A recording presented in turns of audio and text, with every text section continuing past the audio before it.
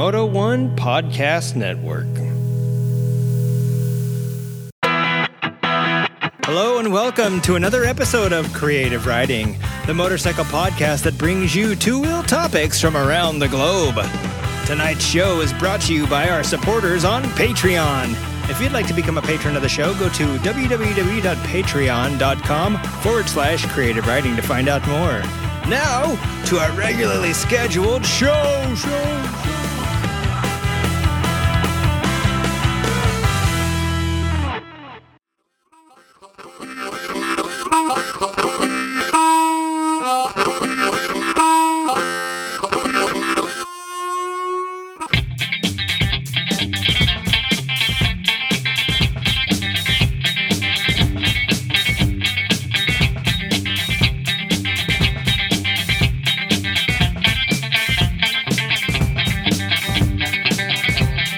Two, one. All right, everybody. This is your returning host, the Junkmeister Turd Farmer. I just dropped the computer mouse, so I'm going to let the next person in the room introduce themselves. Wiggins is back. It's been a little bit. Wiggs is back. Guess who's back? Back again. It's been a minute. Yeah. When was it? It's been a couple weeks, yeah? 2 or 3 It's been weeks? about a month. It's been at least a month. Yeah. Oh, dang. I was working at 4 a.m. for a while. And Oh, yeah. That was just It was like draining. 2 months, and then you came back, and we're all, yes! And then it was like another month, because you were like, dude, I'm still on this schedule. Dude, I've been it working was- that schedule all summer. I Yeah. liked it. Like, it was so, like, commuting to work in the morning was sick. It was doing Yep. fucking 90 in the GTI. But it also hurt. It was also very tiring to be at work at 4:30 in the morning every day. So, and to try to have a life outside of it, which Yeah. is basically why the podcast suffered, because I was going to bed at 7. Actually, we did really good. Our numbers were excellent. They're going to drop this. But Everyone's going to be like, oh, he's back. Fuck that show. it suffered as far as like we missed having you here, and we missed having our Hoosier, as the Nokomoto Bros call it, the Hoosierisms. Yeah, we missed the consenting opinion. Yeah, we needed the third Descending wheel. We needed a tiebreaker half the Yeah. time. Hey, before we get into this week's show, I did want to say we have a disclaimer this week, and this is since Wiggins hasn't been around, we need to double down on this thing, and that is that the views and really focus. we really hard need on. this disclaimer. You guys heard the intro music there, and now it's time for this piece of propaganda. The views and the opinions of the participants of the Creative Riding Motorcycle Podcast are those of the participants, Wiggins, and do not reflect the policy, position, or opinions of Creative Riding, the Moto One Podcast Network, or any affiliates. Any opinion is the respective participants and is not intended to malign anyone or anything. There's too big of a list to even list in that segment. And we won't even talk shit about Vanderhall drivers and mean it. So, and that goes for you too, Jay. Actually, we got quite a few comments about you over the past couple months too. So About what? oh, never mind. Controversial? Yeah, before we get into stuff, I just want to thank our patrons in alphabetical order. Let's do reverse alphabetical order. Let's go with Paul, Narissa, Matt. Oh, LMN. Yeah, that's right. Paul, Narissa, Matt, Mr. Ray, Lance, John, Jerry, Dan, Corey, Chuck, and Chad. You guys say Corey, Chuck, and Chad 10 times fast and see how easy it is. And anyways, thanks for Rob and Chris in the past for their support, and we look forward to seeing you guys soon. I do want to say, before we get any further into this show, we're only like 2 minutes in, and I hope we're 3 minutes in. And we need to do this ASAP because, Jay, you know how fun this is. Over in front of Wiggins, I think, are the words and the deeds. And we need to pick one of those. I'm gonna mute myself, and you and Wiggins talk while I get him to unsolicitedly pull out a word for this week. Oh, yeah. You guys go back to talking about your station wagons or whatever the hell you guys were talking about. Do you want me to draw something or no? Yeah, shake it up real good, though. Make sure you throw it in your hat and shake it around, or throw it all over the ground and then pick one out. So just pick a word this week, or this is how we do it now, because this is so much. Pieces of paper are too big to pull out of this thing. Yeah, and they probably don't shake around. I put them in a helmet every You week. didn't even notice this, though. I know. Oh, yeah. Well, we didn't say anything about it, but we'll talk about that in 1 second. I don't know who this guy is. Wiggins imposter, get him. Okay. So we're picking a word I got one. only. And then if we say the word, then we pick the deed. Otherwise, we may be too careful in our actions. Oh, now you're gonna change it. No, that's how we did it last week. That's how he does it all the time. Yeah, he always changes it. Remember last week you didn't know what it was. I got you to say the word, and then for a while it was like, No, hey, we- don't we- say the word, and then we would celebrate if we did. And I was like, well, then we should say the word. Right. I was like, oh wait, but No, last week when I said the word, Then we you read had- it. We then- said this was the word, and then and then you said it, and then you had to pull out a go. Do you want me to rewind the tape again? I remember. How could I forget that? Yeah. this is an easy one not to say, unless we're talking. I wanted But to now make you a guys, dirty joke. do both of you guys know I it won't now? do that. No, only I know the word because I drew it. Yeah. So you got to read it to us. It is iron butt. Ooh. Well, yeah. I think there's a dirty innuendo in there somewhere. Oh, there definitely is. So we can say muddy butt, cruddy butt. Mud butt's a totally different thing. Uh-huh. I mean, it's not like we could say mud butt and mean that. Like, Yeah. it's different. Can we say bun burner 7,000 back to back, coast to coast? Because I do know somebody that did 47. I mean, if coast the to coast. episode's not about riding coast to coast or something, or doing a challenge, All right. It actually may come up because tonight's topic that I forgot to tell you guys to study for, which I put it in a text message, but I know you guys don't read them, is windshields and wind protection. And when you're doing one of those that he just said, you need wind protection.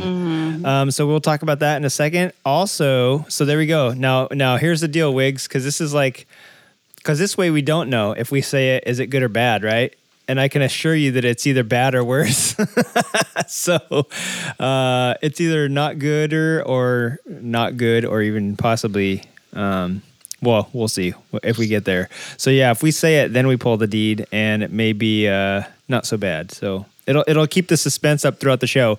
If we say it and we don't realize we say it, a listener can send us the tag and like the timestamp, And if we listen to it, whoever said it has to give them something. Like, I'll probably send out a sticker. Jay will send them a piece of her cast signed.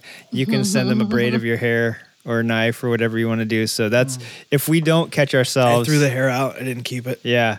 If we don't catch ourselves, and then it's up to the listeners to do it. So that's the word of the week. But we're going to ring a bell when it's officially in.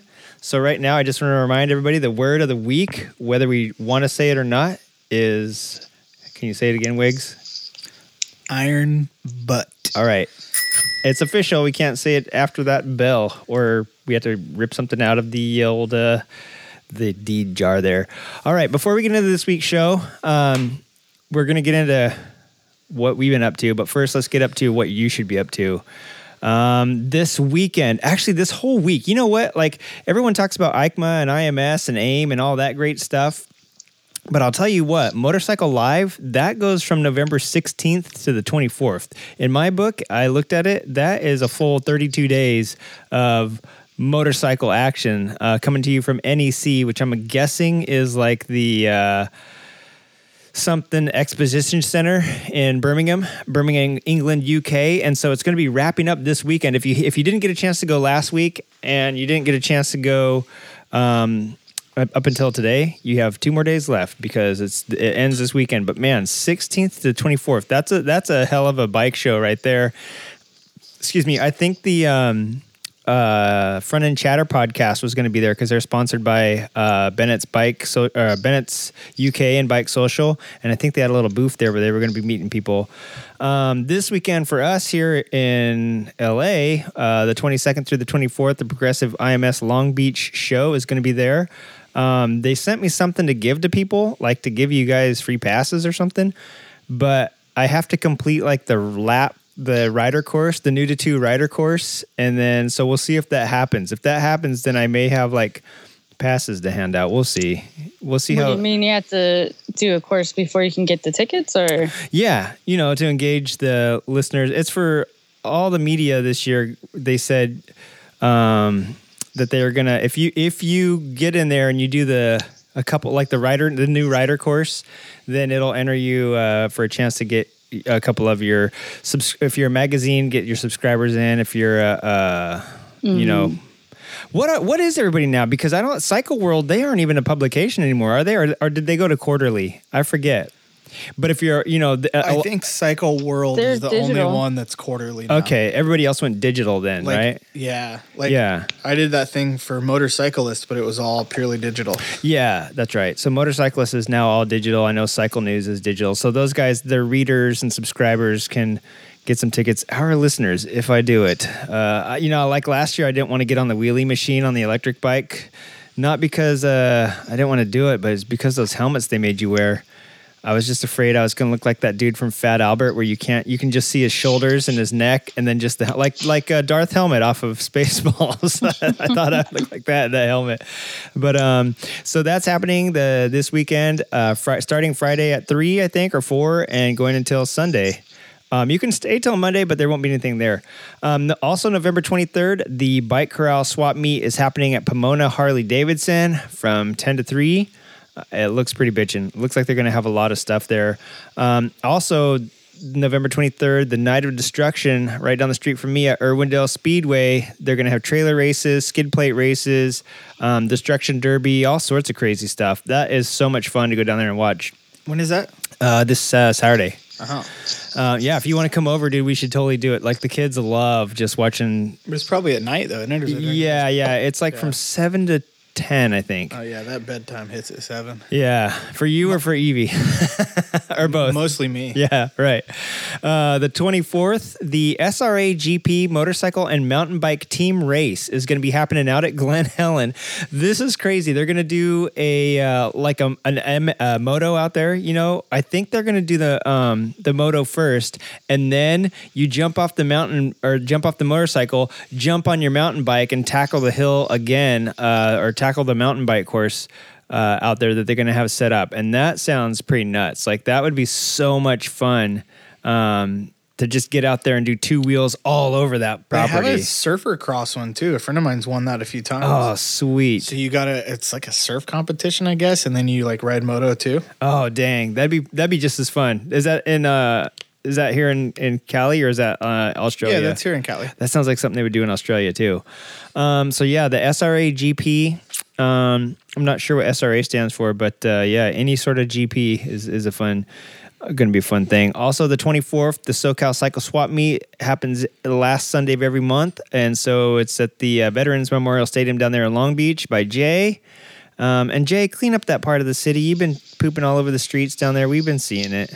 I just did a bunch of Google Street Views today, and I was like, oh my God, there was so much. I was just down in downtown. What are you talking about? I only saw one poop on the ground, and it was somebody's dog. Oh, well, that's irresponsible. Clean up after your dogs, and if you're walking a human on a leash, Right in front of clean a restaurant as I Wow. was eating. Classy.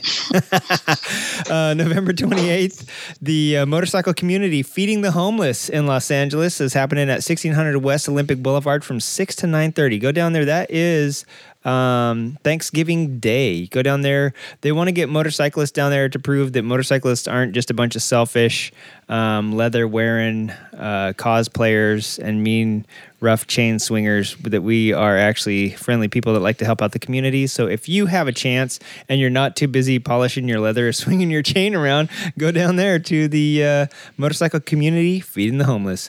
November 29th, which is the Friday after Thanksgiving, is the LA B2V from Palmdale to Las Vegas. Starts at 6 a.m. over there in Palmdale. I put the shouters out. Is anybody going? And nobody's responded yet. And you're supposed to ride with a buddy, so I'm not going to do it alone.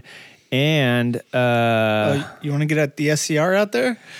I don't know. I was thinking about it. I was like, yeah, I should do it on there. And then I look at how much ground clearance that thing has. I would I know. get in the sand and just stop. And the Sporty would have been a lot better when I had like stock tank and stock motor. Yeah. The new motor wouldn't dig that too much. Yeah. I've never spooned these tires off, obviously, because it's got less than like 5,000 miles on it. But I've spooned Spamlas on and off, and I know I can do it. I would hate to get out there on this thing, get a flat, and then have to like horse a 550-pound bike around to try and get flipping a 550-pound bike upside down to do the tires like your bicycle, a little bit hard. November 30th. I like how there was just. I need to get my cricket sound effect out for that. November 30th, the Fast Track Riders Academy and Apex Club Track Days is having a little track day out there, and race school actually at Fontana at California Speedway. We don't really talk about this a lot, but it's right. It's like one of the premier California racetracks. I used to. Pardon me, I almost passed out just now. I used to race with the club that did like a lot of track days and even autocrosses there. And it is one of the really cool, really, and I said that like I was having a stroke, but it's an awesome road course. It's just not talked about as much as like Chuckwalla or Willow Springs, because people kind of forget about it because it's inside a NASCAR oval. But it's a pretty awesome road course, and they're going to be out there doing a track day and a race school. So if you're interested in learning how to race and you want to do it somewhere that's got like state-of-the-art facility, I would suggest the California Speedway. When is that? November 30th. Damn it. It's the, I'm not going to be ready by then. Do you know how much that's going to be? I don't know. A lot. Fontucky's an expensive one. Yeah. If you go to the Fast Track Riders Academy or the Apex Club Track Days website, they both have it on there. I think it was, I want to say it was like less than $200 though. I think it was like somewhere right around there, which is pretty on par, you know, like some of them are even way more than that. That's reasonable. Yeah. You're using the facility, and yeah. And you got I imagine they have leathers and stuff. Yeah. And you got two different clubs there teaching you how to race. So that's pretty good. November 30th is also the Hell on Wheels Scrambles at Day in the Dirt at Glen Helen, which is a yearly event that happens. I think it's the weekend after Thanksgiving usually, or sometimes it's the weekend right after it. But this is I think it's usually Thanksgiving weekend, isn't it? Yeah. So this is the 30th. I was like, wait, Thanksgiving is late this year. So yeah, so November 30th is they're doing little scrambles out there at Day in the Dirt. Day in the Dirt, if you don't know, it's a massive like family fun ride day out there at Glen Helen where they encourage everybody to just get out and do a lap on the track. I don't think they do like fun races, but it's not like a club competition or anything like that. December 7th, moving on to the next week after that, Photos with Santa is going down at Glendale Harley-Davidson from 11 a.m. to 2 p.m. And if you want to get your picture taken on a hog, or maybe Santa's hog, I don't know how Harley-Davidson does it, but Glendale Harley is going to be doing that on December 7th. December 8th is the David Mann Chopper Fest happening at Ventura County Fairgrounds in Ventura, California. That is, a lot of people have already been hyping that for like a month now. It's a good one though. Yeah, it's pretty fun. I went last year. Yeah, a lot of people love. Even Mike from the Misfits usually comes down for it. So I'm going to see if he's going to be in town. Also, if you are in Newark on Trent, the Normus Newark Auto Jumble is happening there in the old England, UK. It's cars and bikes, and it basically looks like Ohio Vintage Day, like the AMA Vintage Days, but for cars and bikes, like just any weird, crazy thing that you could imagine that is 2 or 4 wheels. It looks like they have it there. There was tons of old BSA parts and like old Triumph parts, a car and motorcycle, you know, and then they had like DeLorean parts and like MG and Healy, like all these crazy, really crazy stuff from way back in the day until not so far back in the day. So it just looks like it's a really fun place where enthusiasts, just like AMA Vintage Days, like you might see like the most rare bike in the world, and then you go there and there's like 5 of them. That's kind of what it looked like. It looked like the Auto Jumble just has all sorts of wacky and crazy stuff. Probably if it's hard to find here in the States, and you want to, you have a hookup over there, call them up, because it looks like people just bring stuff out of like the barns and the rafters over there. So that looked like a lot of fun. December 19th, this is a big one that we haven't talked about, even though we've known about it for 3 or 4 weeks now, is Lucky Wheels' last day as a public DIY motorcycle shop. Sad day. A sad day, yeah. They've been around for like 4-ish years, I think they said.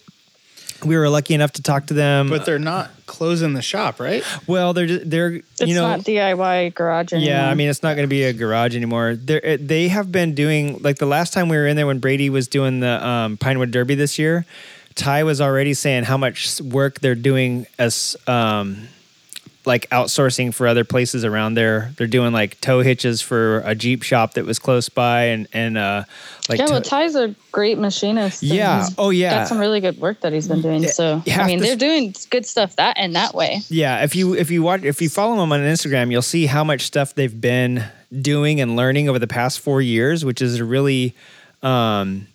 It's sad that they're going away, but at the same time, like if you're not in there paying them to learn all that stuff, they're not really making money doing it. What they're making money doing is using their machining skills and welding skills and fab skills to do that and for people that need their services. So that's basically, if you need your motorcycle fixed, you may still be able to go there and get it worked on, or if you need a frame welded up, or you still need some fab stuff, you might be able to drop by. But as far as a DIY member paid shop, I think, yeah, they're closing their doors as that. I know last time I was there, they had already rented the upstairs out to a t-shirt company, so they didn't even have the whole facility anymore.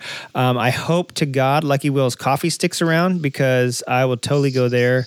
I've gone by a couple times. It's kind of funny to drive, I don't know, like 15 miles to get a cup of coffee. Well, they made that little cart, so I wonder if they're gonna maybe keep it mobile or something. But I hope so. I plan on talking to them.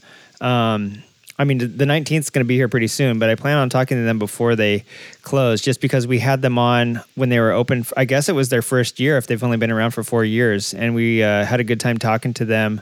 Any word on the women's moto show? Because I know that they've been hosting it the last few years. I know. I want to talk to them about all that and get that figured out before we air anything, and see where that's gonna go and what's gonna happen. Because it's not like they're gonna be shutting down that shop. I think they're just going to be quitting their DIY function. So we'll see. December 28th is the 25th anniversary of the Sheffield Indoor Trials at the Fly DSA Arena in Sheffield, UK. Dude, one of my favorite creative riders, like his style is creative. He is like legendary, is Tony Boo. And if you want to see like one of the Repsol like Honda bros rip some crazy, like just crazy riding, go check it out. If you can't, I'm sure it'll be on YouTube shortly after, maybe even live stream somewhere. But it's the 25th anniversary of the Sheffield Indoor Trials, and Tony Boo is going to be there contesting Honda's title. So it's going to be happening December 28th at the Fly DSA Arena in Sheffield, England, UK. And then December 29th, we're wrapping it up. We're already a month ahead. So it's the last Sunday in December is going to be a SoCal Cycle Swap meet at Long Beach again. So yeah, mark your calendars for all that crap, and do one of them or else you suck. I'm going to do a couple of them at least. I might, hey, are you going to go to David Wiggins? Maybe. Yeah. I should, but I don't know. I've never been because I don't like choppers, but it'd be fun to go. We keep trying to get them to do a race. There's lots of good art stuff. Since they it's got like lots of art at the track, mm-hmm. But do like a race Saturday night or something, but they never do. And I don't know how it'd turn out. But yeah, it's cool stuff. There's definitely a lot of art stuff there too. So yeah, I don't know. Yeah, that's what we went when we went last year. We were checking out all the art and definitely spent a lot of time looking at. There's a lot of artists that go, really cool stuff. They have like a little art gallery that they had set up. That was neat. They had all the helmets and stuff that were painted. That was pretty cool. And famously, David Mann was one of this artist that painted like choppers in funny situations, whether it was like, a guy broken down in the middle of the woods with a bear chasing him or something, or like he's driving down the freeway and a naked lady needed a ride. I was going to say lots of hot mamas and tatas. Yeah. Mamas and tatas. That sounds like a nightclub down in Pacific Beach down in San Diego, but I think it's something else, but that's a good name for a nightclub. So yeah, let's get into what's been going on. We got Wiggs in the studio. We got Jay here. It actually rained today, which was interesting. And I thought, what the hell? We were like 90 degrees 2 days ago. Then it decided to drop down halfway. And then today I don't know about you guys. I know by Wiggins because I live kind of close to Wiggins, but since we have the mountains right here and it traps like the hot air and it hits that cold air right over the top, it was like crazy thunder and lightning today here. And it was pouring pretty hard. I don't know if it was like that in the rest of the LA basin, just because it's a little bit more spread out and we're by the by the foothills here. But dude, it was nuts.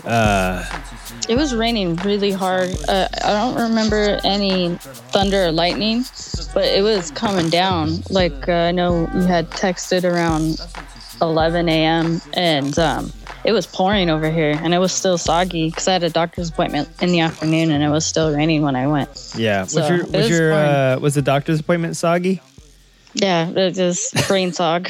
Right. Yeah, and the other news, like the biggest news, almost the biggest news, we haven't had Wiggins on since he went out to Glen Helen and did the Halloween hill climb. We haven't had him on. Badass, by the way. That was so we cool. haven't had him on since he did the hooligan camp out. We haven't had him on since he is no longer hooligan Jesus. Now he's hooligan Rob. What's that guy's name? Yeah, Rob. He's a yuppie Jesus. He doesn't look quite like a yuppie. I don't think it's very yuppie, but yeah. American Psycho. You got that American Psycho look. So yeah, should we just compare business cards really quickly and go murder some hookers? By the way, hey, American Psycho, that was all in his mind, right? That wasn't even none of that was real. No, that correct? was Fight Club. I don't know. Was American Psycho the same? Yeah, I think it was. Yeah, I think it was supposed to be symbolic of the American psyche. Yeah. Male psyche in America being emasculated. They were trying to call it American Psyche, but they messed up. Yeah, Wiggins' hair got chopped off. I think he gave it to Locks of Love, or where did you send it? To the floor at the barber. Rad. Well, just I can't wear a hat every day at work anymore, so I didn't want to have it like tied back all the time. So I was just like, fuck it. Is Wiggs growing up? Wiggs is growing up into a man. I mean, I've gotten away with having a grown-up job and long hair for long enough. So it is what it is. It's funny because, I mean, before I met you, before I knew you personally, when I would go to the hooligan races, I don't think you had long hair, did you? It was growing long then. Okay, because I used to, before I really met any of those guys, because I had it short for a while. Yeah. I had it kind of long. And then I cut it short in like 2012. So like 2012, 2013, it was short. And then I pretty well started growing it out. Okay, so it was because I really didn't go to the Ivy League stuff until 14 and 15. I didn't even start this podcast till like the very end of 15. So yeah. So it had probably already been growing out. I just don't remember it that well. You know whose hair really changed? Well, and it also wasn't way down below my shoulders either. Yeah. So Mark Heathfield, when I first ran into that guy, Jasper was probably 3 because Jasper's 11, so Jasper was probably 5 or 6, and that dude had dreadlocks down to his friggin' ankles basically. It's coming back it's not long, but it's still kind of long. Yeah.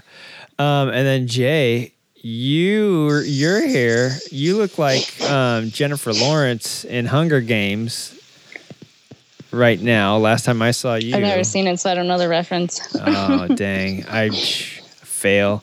I need to chat with someone who knows TV. So Jay looks like Kristen. What's her face from Twilight?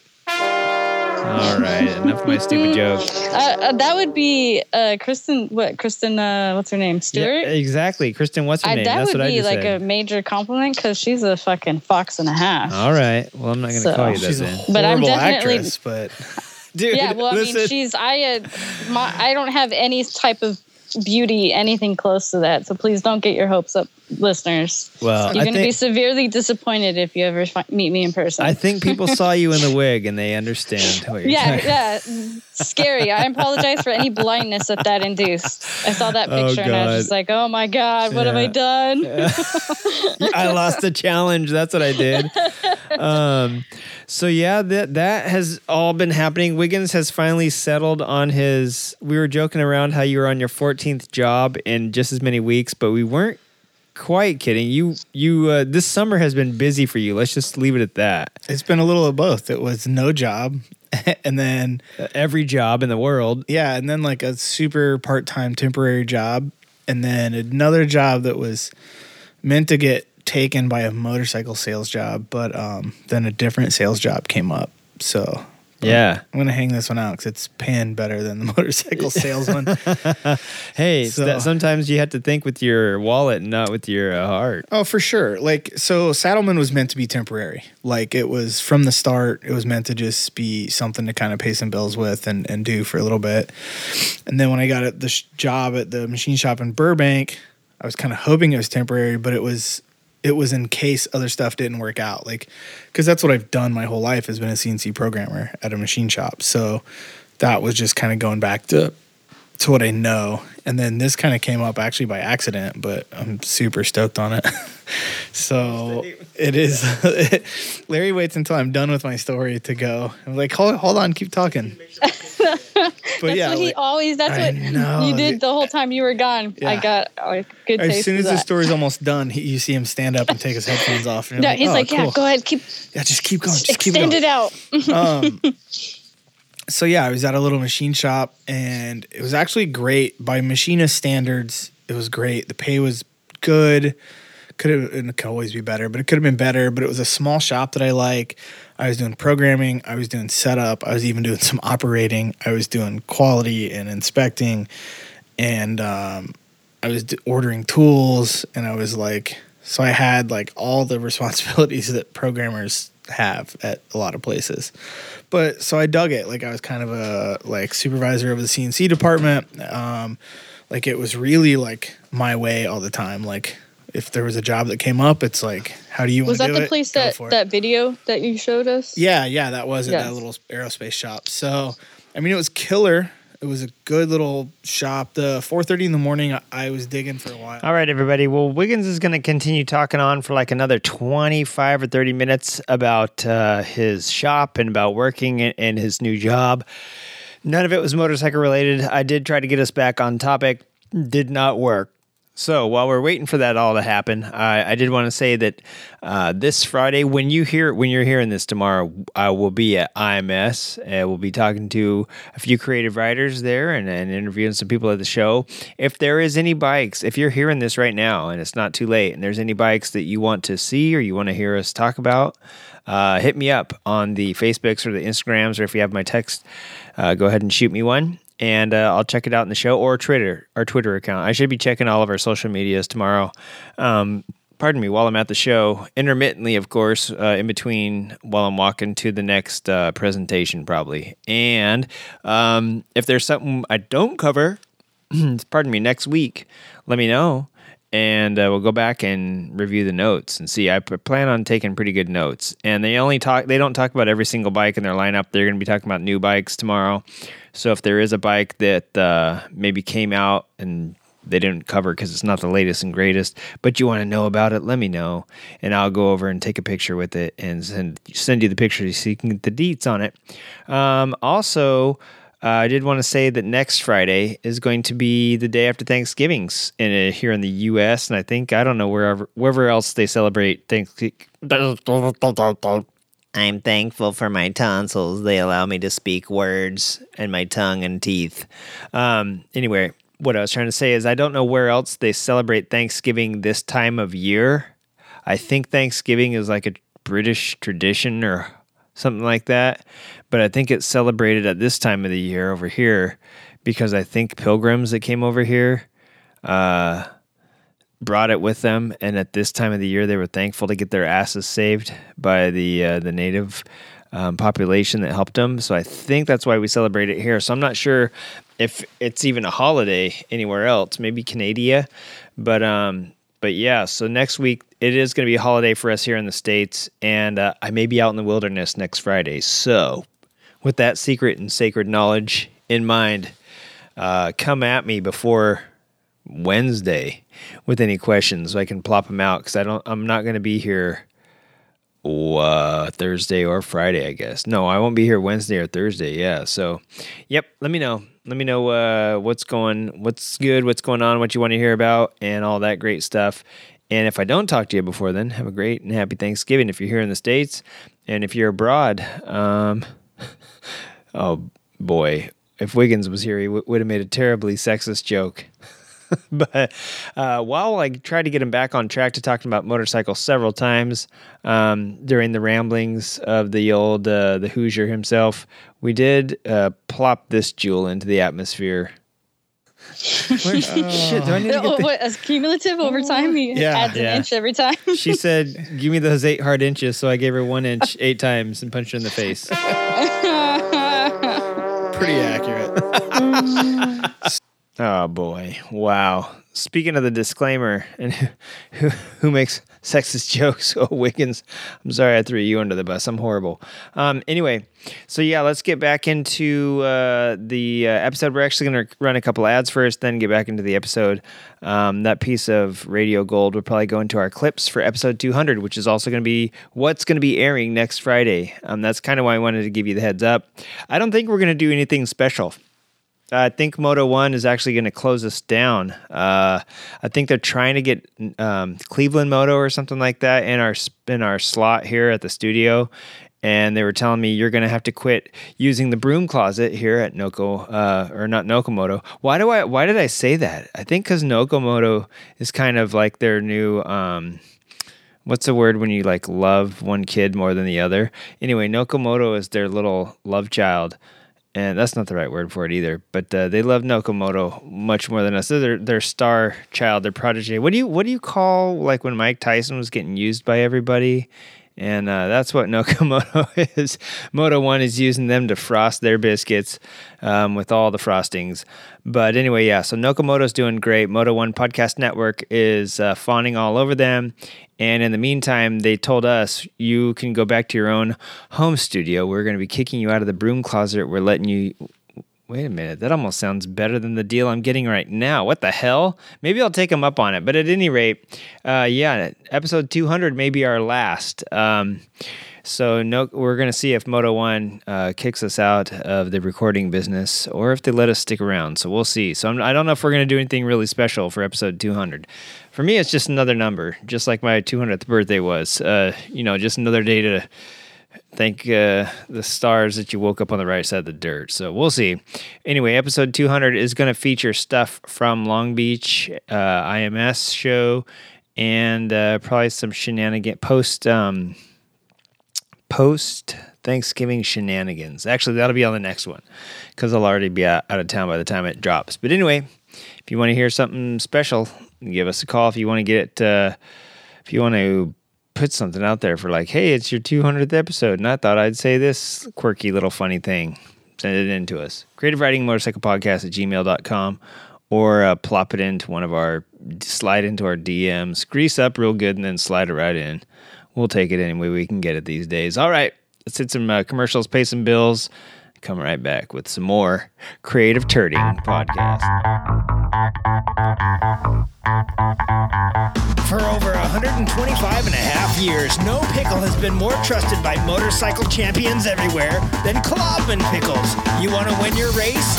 Put a Klobman pickle in your face. Klobman's guaranteed. I'm Mama Klobman, and I recommend Klobman Pickles for the win. You heard, Mama. Put a Klobman's in your mouth and a championship trophy on your shelf. Klobman's, the only pickle for motorcyclists. What's that smell? They're at it again. The folks at RP Enterprises, solving two world problems with one great solution. You got a hankering for some of Grandma's hush puppies? Sure you do. They're delicious. You love them. Well, how about solving world hunger and the pet overpopulation problem with one easy, simple, tasty solution?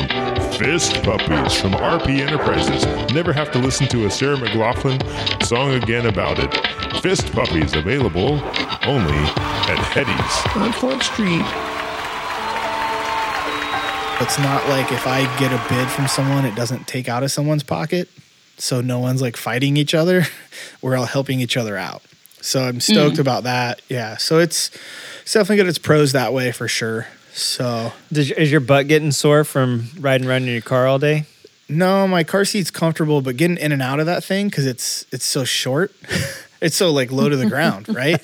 Your quads are all pumped. Yeah, it's not slammed. Like it's not a like low car, but it's just a little car. Yeah, dude, there's definitely a lot of things considering buying a new car that I'm like, fuck that.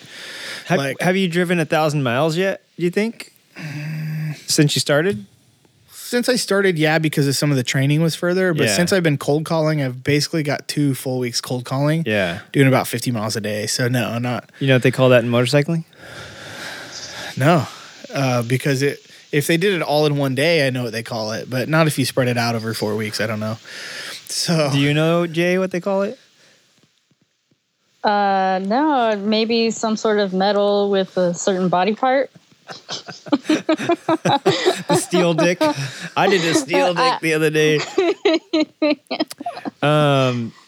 But what we all really want to know is, has any of this access to new tools and anything furthered your motorcycle or knife making career? no, because the shit's too. It wouldn't do me any good for either of those. Dang. For at least for like the knife stuff, like it's all like super fancy end mills and shit. Yeah. So like even if I had a manual mill in my garage, Yeah.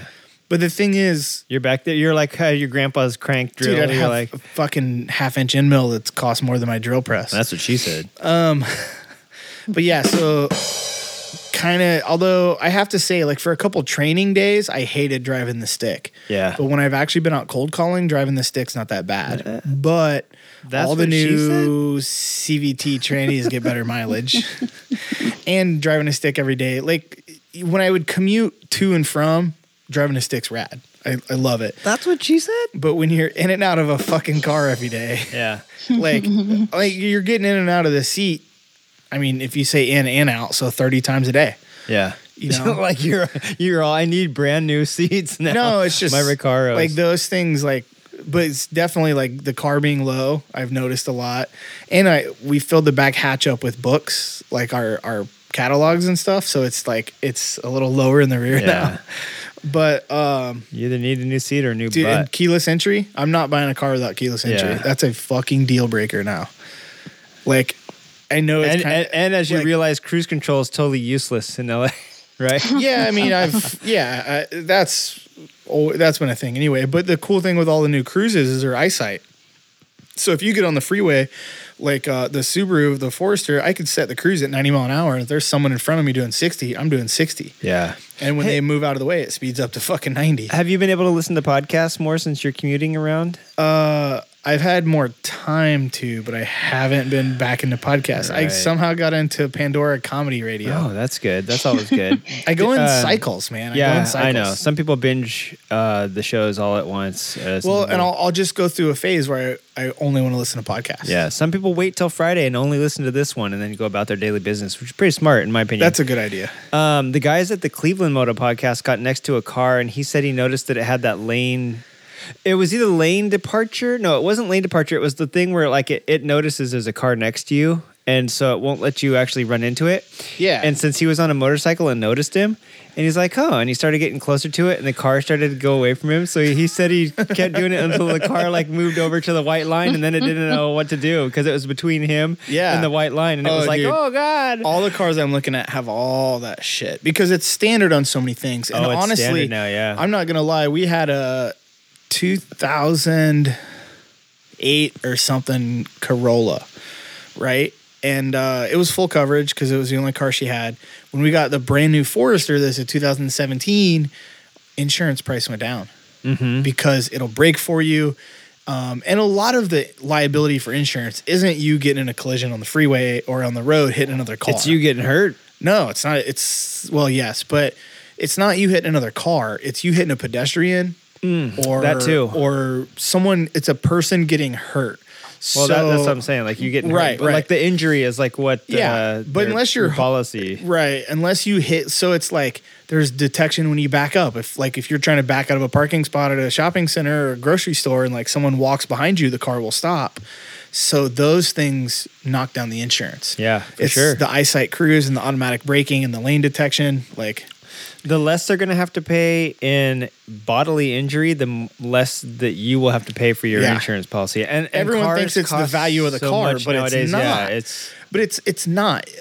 I mean, a $50,000 car, $100,000 car, but one night in a hospital is fucking 50 grand. Right, So right. it's like, it's not like if someone gets hurt and they spend a week in a hospital, the price of the cars doesn't even register. Yeah. Yeah. I was actually mentioning Josh Slay to bring it around to motorcycles today. One of my wife's coworkers was in an accident, a pretty bad accident, in a 2009 Camry, I think it was, or 2009 car. And she was saying the guy came over, just didn't even look, and hit her. And she hit the center divide and bounced off it and came back and hit him. She spun around several times, like between him and the center divide. Was it Josh Slay? Well, Josh, remember how Josh, it wasn't Josh Slay, but I see what you're saying. No, it wasn't Josh Slay, but she, being in a 2009, it doesn't have all the side curtain airbags and everything that cars Yeah, that nowadays stuff do. too. I was like, listen, did you hit your head on the B pillar or the rail yeah. or even the glass? And she's like, yeah. And Yeah, it, so like, she it got didn't, a fucking concussion. she's like, I didn't think of it until 2 weeks later when I'm like spacing out and I can't remember things. And I Yeah. was like, listen, she's like, yeah, so I got a new car and it has all that stuff. She's like, it has all that stuff you're talking about, the side curtain airbag, everything. the pillar air, like there's airbags that pop out from everywhere. The Toyota waits. It won't totally avoid an accident, but in the last second before you hit, it'll hammer the brakes. And they said it'll slow down like 32 mile an hour. Yeah. So if you're doing 60 down the freeway and they're at a total dead stop and you're totally out of it, you're only going to hit them doing 30 mile an Yeah. hour. But if you're like, if you're doing a speed limit on a 30 mile an hour road and some reason someone stopped and you totally don't see them whatsoever, it'll stop. Hopefully, yeah. Hopefully. Hopefully. Yeah. So or at it's least crazy. mitigate some of that speed. Right. Yeah. Yeah, and so her car, she's like, obviously I got a brand new car. My car was totaled, and Yeah. so is my head now. And she's like, and it has all that stuff, and I feel Yeah. a lot better. And I was like, at least That's you didn't why quit we got driving. it with the Subaru because I was like, she was pregnant, and I'm like, okay, so let's get like the eyesight detection cruise and all that stuff. So it's there. You know what I mean? I will say like the lane detection stuff's funny because I wouldn't recommend getting hammered drunk. The car's not gonna keep you in your lane. I mean, it'll keep you in your lane, but the cops are gonna know you're hammered drunk. So what it does, I didn't do this hammered drunk. But I like to test like I always want to test cars Yeah. or test whatever, So one, I did like the eyesight cruise and automatic braking for eyesight cruise, and it's a fucked up feeling to not put your foot on a brake pedal Yeah. and have someone slowing down and being like, "Oh fuck, oh fuck," I and then actually the had car funny like start story. doing. Funny story about that. I went to court for the ticket. I was going to try to delay the date. So I got a ride with my parents, and my mom has like this fancy car with all of the bells and whistles that you're talking about. And so we were on the freeway, and when I'm a passenger in the car, I get really Motion sick? tense. Oh, okay. No, I get really tense. Like I'm still, triggered easily because especially if I'm not like in control of it. So we were on the freeway and I was just trying to relax. So I put the seat down and back. So I'm like reclined. In the front And seat? in the front seat. And she's getting on the freeway and someone was merging and then someone like basically almost swerved into us and the car braked. And then it popped my seat up and forward Yeah. without my input. And I was like, Yeah. what the fuck? Because I had my eyes closed. I was just like in a 'Cause- space where I was trying to relax. And it was so unnerving. Because if you And would have impacted, you would have slid right out underneath all the belts. Yeah. And then so, the but, airbag would have gone off and smashed you in the face. Yeah, cra- exactly. So Yeah, it was it, like- very, I know that feeling that you're talking It about. totally like detects the lane. Well, I was like driving, so it wasn't as. It's just different, but to know a car's slowing down and not put your foot on the brake. Yeah. But it's also weird. The Subaru only do it with the cruise on though, the automatic brake. Yeah, because it figures you're doing everything else, I guess. If you don't have Right, the I cruise guess. But the lane detect, I think it only does with cruise on too. But it like the lane departure thing, and Toyota's is similar, but I haven't driven theirs to know how it's different. But the Subaru, it like ping pongs you between the lanes. So what it does, like if you do hit the lane, right, it'll steer you back in, but it doesn't steer you into the center. It turns you off of the side. Yeah. So you're pointed at the other side until you get to that side, Yeah. and it'll sit there So and there's it'll bounce. little cameras that look down, but not like the Tesla autopilot where it looks out and registers the center. Yeah. So, but it's definitely still cool, and it's just to keep you like you've got Yeah, just to whatever make sure going you on. don't It's go just to over, help yeah. keep you like aware and paying attention, and it beeps at you and all that shit too. And the worst part is like, It's probably for dozing drivers because that's like the worst yeah, thing. yeah, that's the most. And there's supposed to be more things now to like keep you like when you're dozing, to like help wake you up, I like think little lights. Tesla's or is cold supposed air. to look in your eye. Yeah. There's all sorts of stuff. And But Tesla's is supposed to like look at your face and decide if you've been not looking Yeah. forward long enough. That's why all those like sleeping people was supposedly a hoax because after a while it's like, hey, you're not looking at me or whatever, and like Oh, does that could make something. sense. Yeah. So supposedly those were hoaxes because it was like, anyway, yeah, that's crazy. Motorcycles are motorcycles are in the phase right now where they have been testing all that stuff as well because Yeah. they're looking at where motorcyclists are looking, and they're like taking readings of what motorcyclists are paying attention to because the V2V. This is all what we're talking about now is not even including vehicle to vehicle communications at this point. This is all just vehicle to like via cameras and radar and LiDAR and stuff looking at the road. You know what I'm saying? So Yeah. it's going to be a whole, in 5 years. My wife didn't believe me. I was like, dude, listen, I'll be here in like 5-10 years. She's like, Yeah. yeah, right. I'm like, Well, no. the stuff that we paid a lot of money for in my wife's car 3 years ago is all standard now. Yeah. And it's coming because fast. it's also the eyesight cruise and the automatic braking and all that shit. Not only is it better for the insurance companies and your insurance goes down, it's better for the liabilities on the automaker. Because the safer their car is, the higher those ratings, Yeah. right? So they're going to sell more cars, but they're going to have better liability, because they have to have product liability and all their stuff too. So like they even claim on the new Toyota, like remember when the gas was sticking? That now with the automatic braking, it will override any of that. Right. Well, because everything's going to be servo. Nothing's actually going to be cable anymore. It's going to be like computer Even then, I don't controlled. know if it was cable. Maybe not. I can't tell you. But yeah, it's crazy the stuff that they have, and that it's definitely like improving. Yeah. and it's definitely. You know who it sucks for? I mean, it's great, and insurance costs are going to go down. I mean, maybe who knows eventually what's going to happen, but who it sucks for is repair shops because there's less collisions. Well, the ones that do are going to be super expensive, though. well, it's perhaps. it's the same as like the machining industry has kind of done this too, like with the robots, right? Who they've been saying for 30 years are coming for our jobs.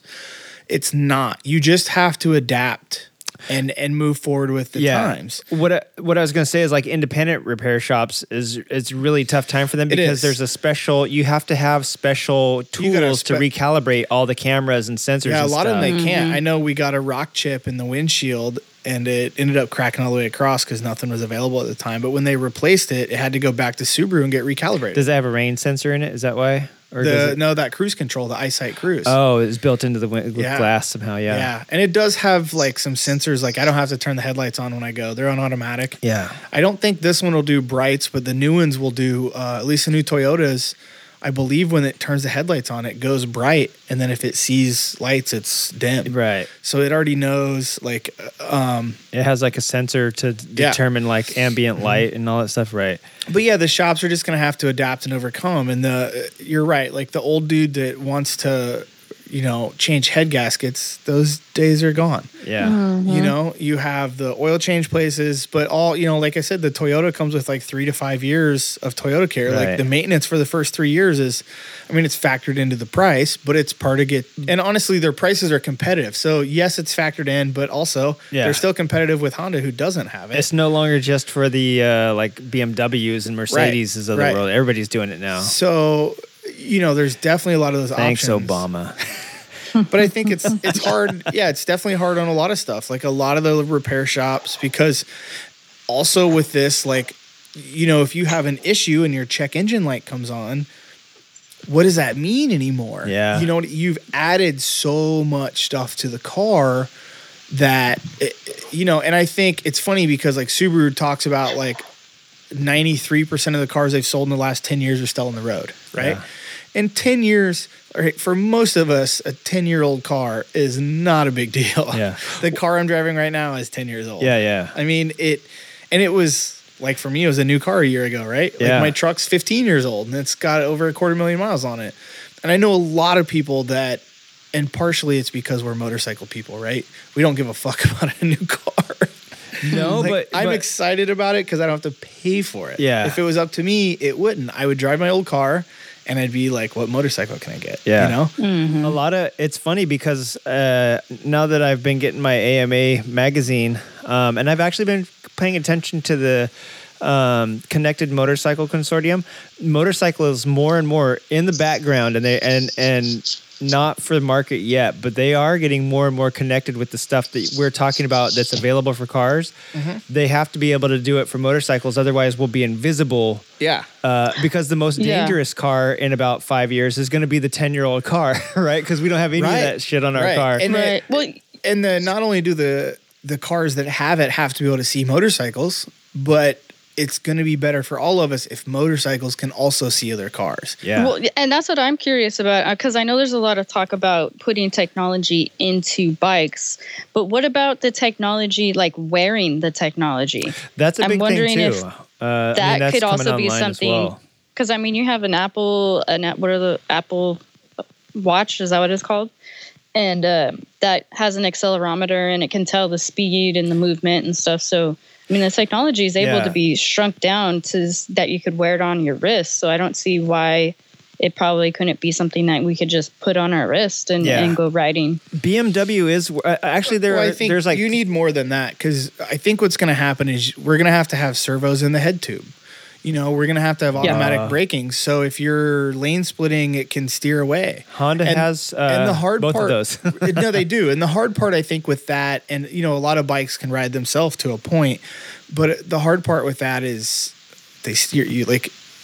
Well, what I'm talking I think about a lot is of like people know, but you steer backwards. V2V type technology. Like if you have V2V technology and all the cars are talking with each other, but not they're even- not talking to the motorcycle. No, maybe they're could be working on something. that with motorcycles. Yeah, right no, now. they're going to have to talk to the bikes. But even like, say you come back to like this time instead of the future where everything's talking to each other, like, what about bikes just having an automatic braking? Like, there's a sensor out front. So if you're doing 130 down the freeway and there's a car in front of you doing 80, it'll slow you down. It'll hit the brakes for you. I wish I would have had something like that.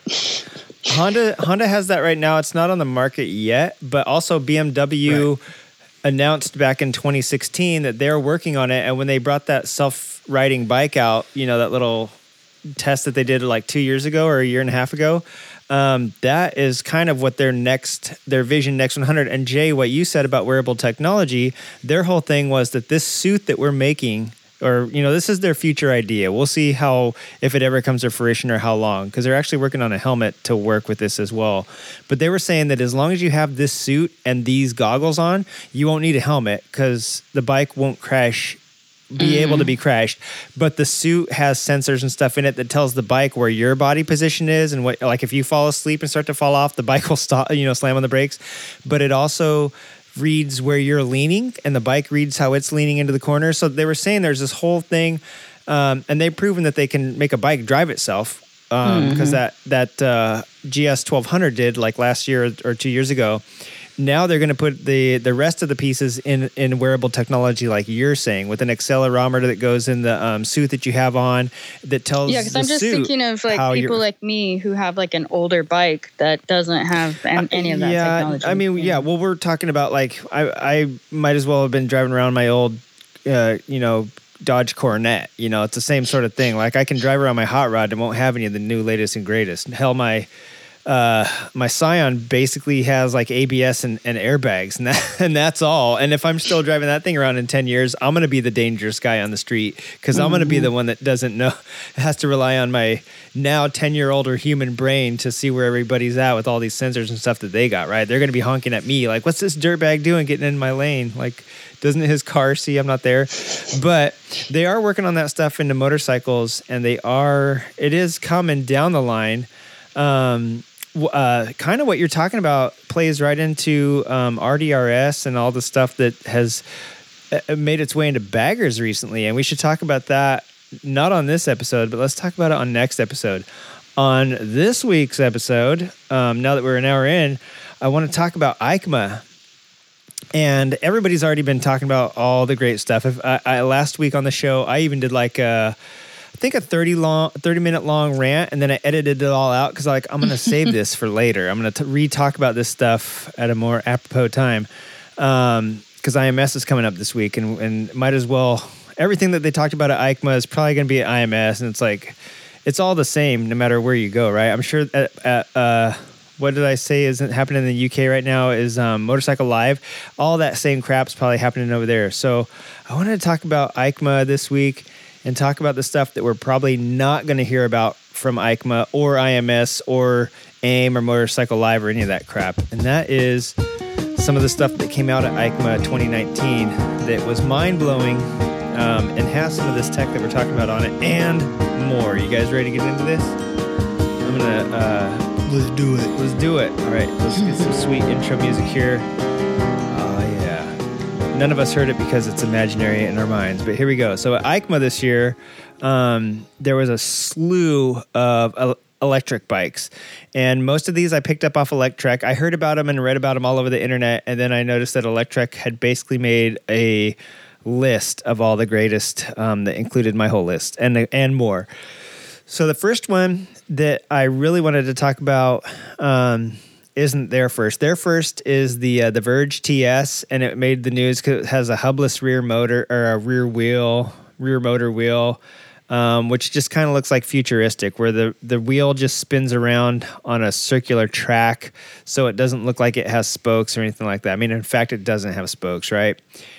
My thing is like... Does it use magnets or... Yeah, it must. It has some sort of like electromagnetic drive in the back, I'm sure.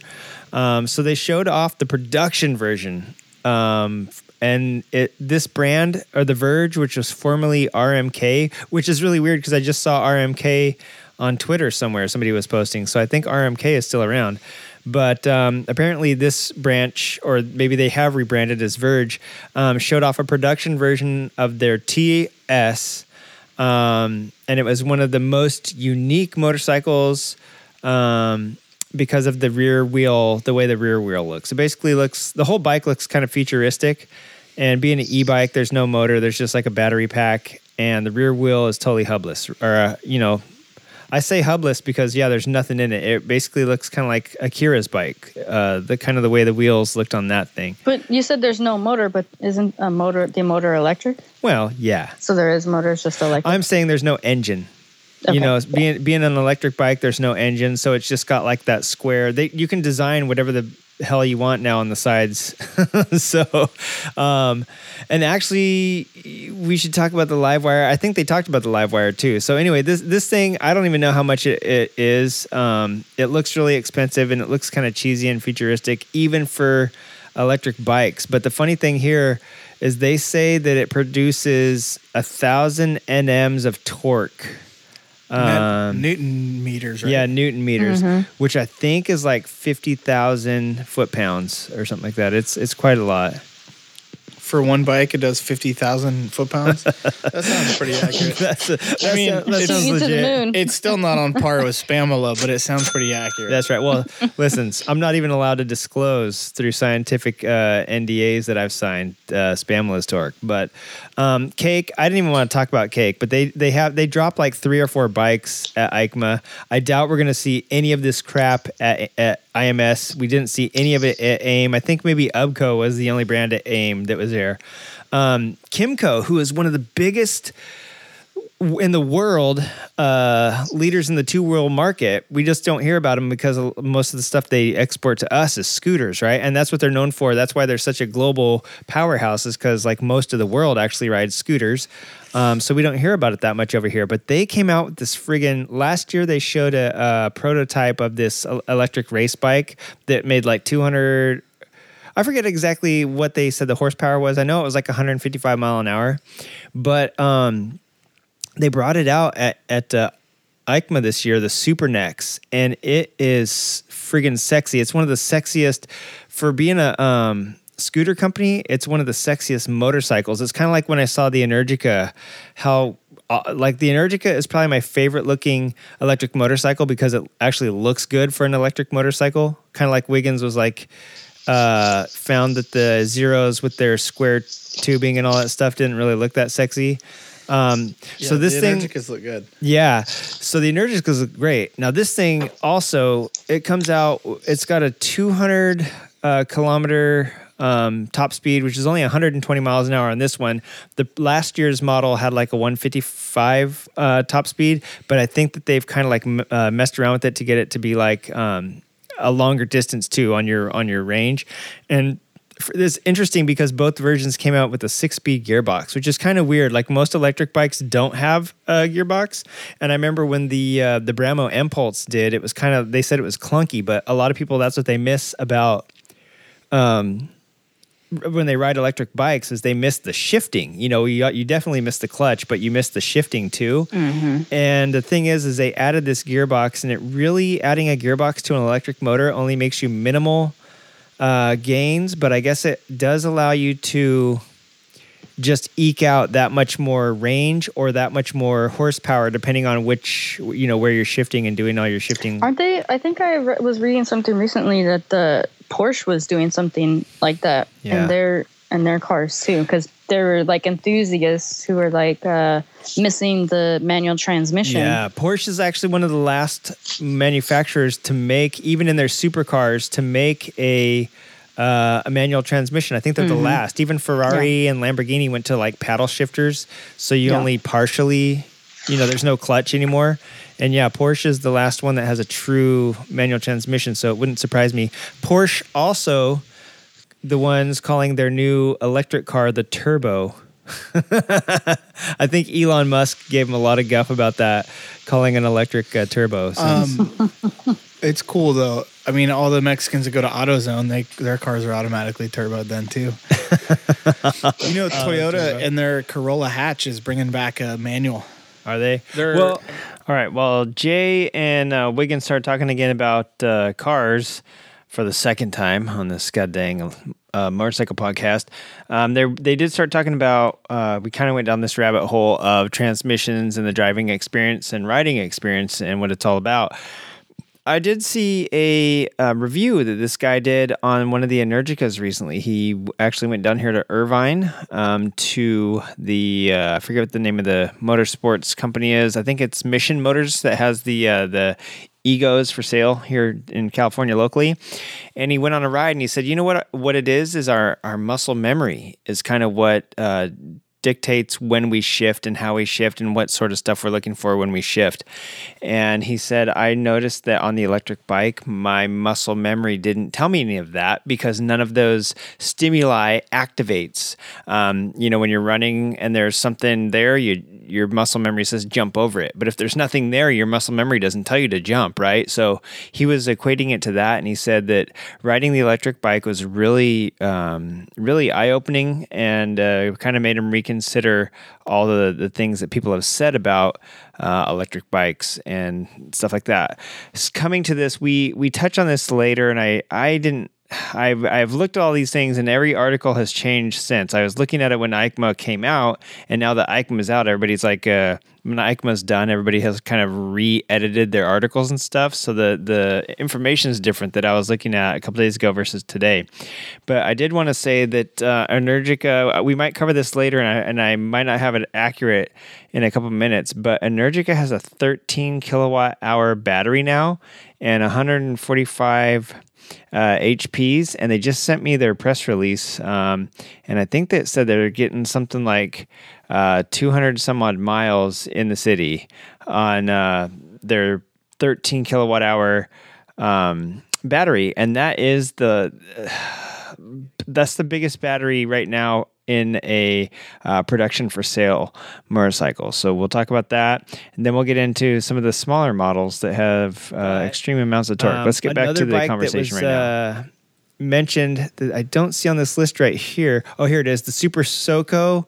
I forget exactly the model. The one they're showing here is the scooter, but it was the Super Soco like T Max or something like that. And that thing was an electric motorcycle that did, I think, around 56 miles per hour, which is perfect for like, hell, in LA, you could commute on the freeway on that most times of the day, to be perfectly honest. But it's perfect for city, perfect for like neighborhood, because hell, let's face it, in the neighborhoods around here, we do probably like 60 miles an hour on the surface streets. But then, and the big boulevards, of course, you know, they're basically little mini freeways through the city.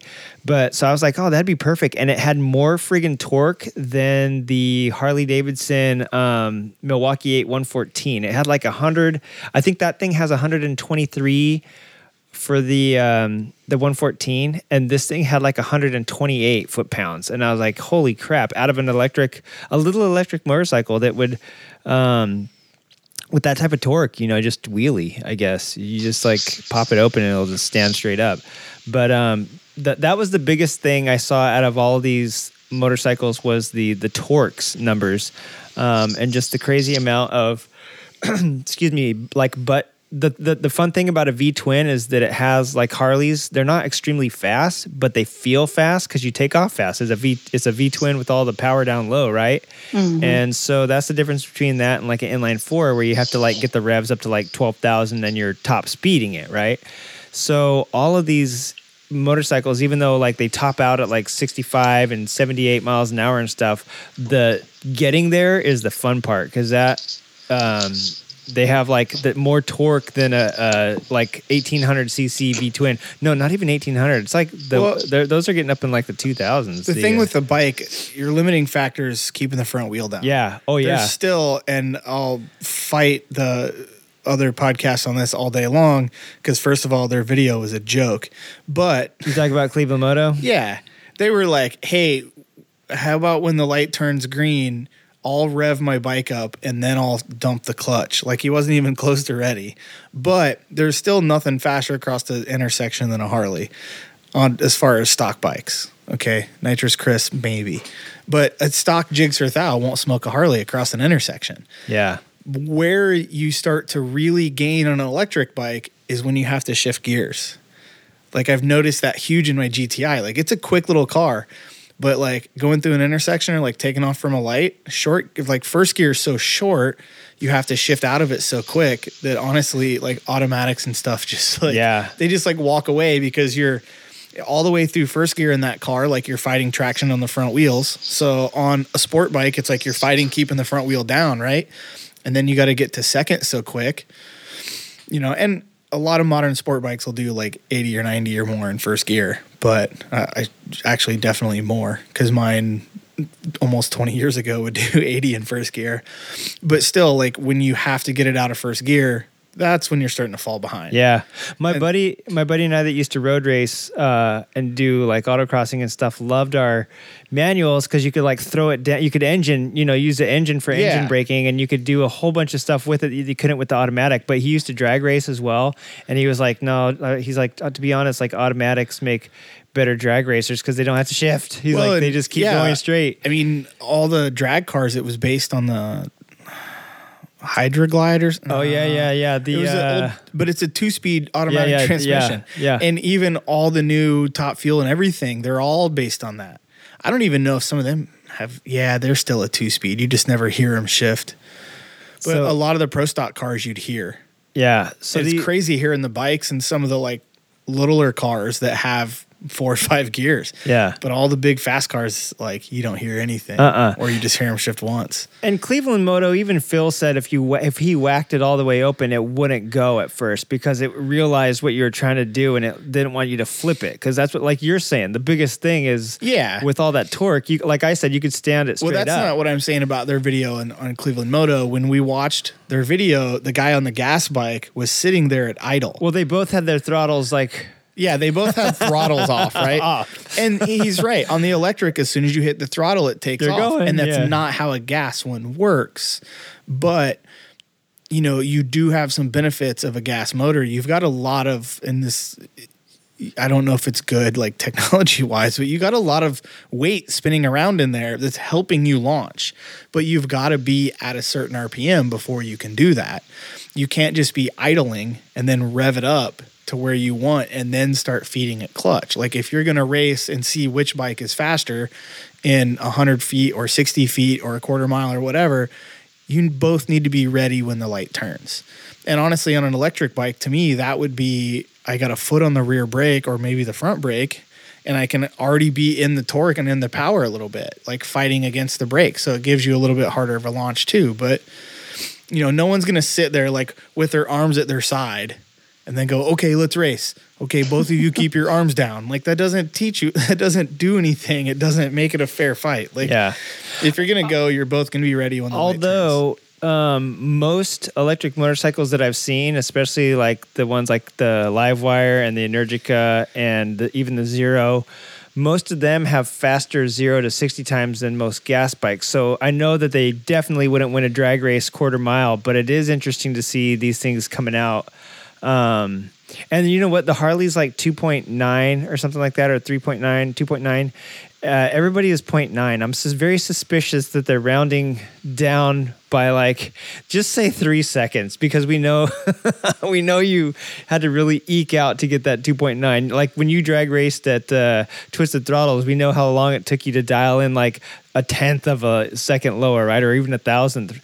So it's funny that they're all like blah, blah, 0.9. But the funny thing is that, just like the Tesla that trolls everybody on the drag racing vids that I've been watching on YouTube, that guy just smokes them because it's on the street. But go to like a quarter mile and I don't think he'd hold up. I mean, he's running a lot of drag cars, but he's got a couple benefits. He's all-wheel drive. Yeah. And he doesn't have to shift, where the cars he's racing do have to shift. Yeah. You know, even the ones with automatics, you know, a lot of them are still two-wheel drive. You're going to, even if it's like a drag car like Fox Body Mustang, like it's two-wheel drive, it's going to stand up. You know, it still has to shift at some point. Like, it's not totally ideal. And that Tesla is just laying them down. Oh, yeah. And they're, like I said, the base Model 3 right now, if you get just the extended range package, not the performance package, it's under 4 seconds for 0 to 60. Yeah.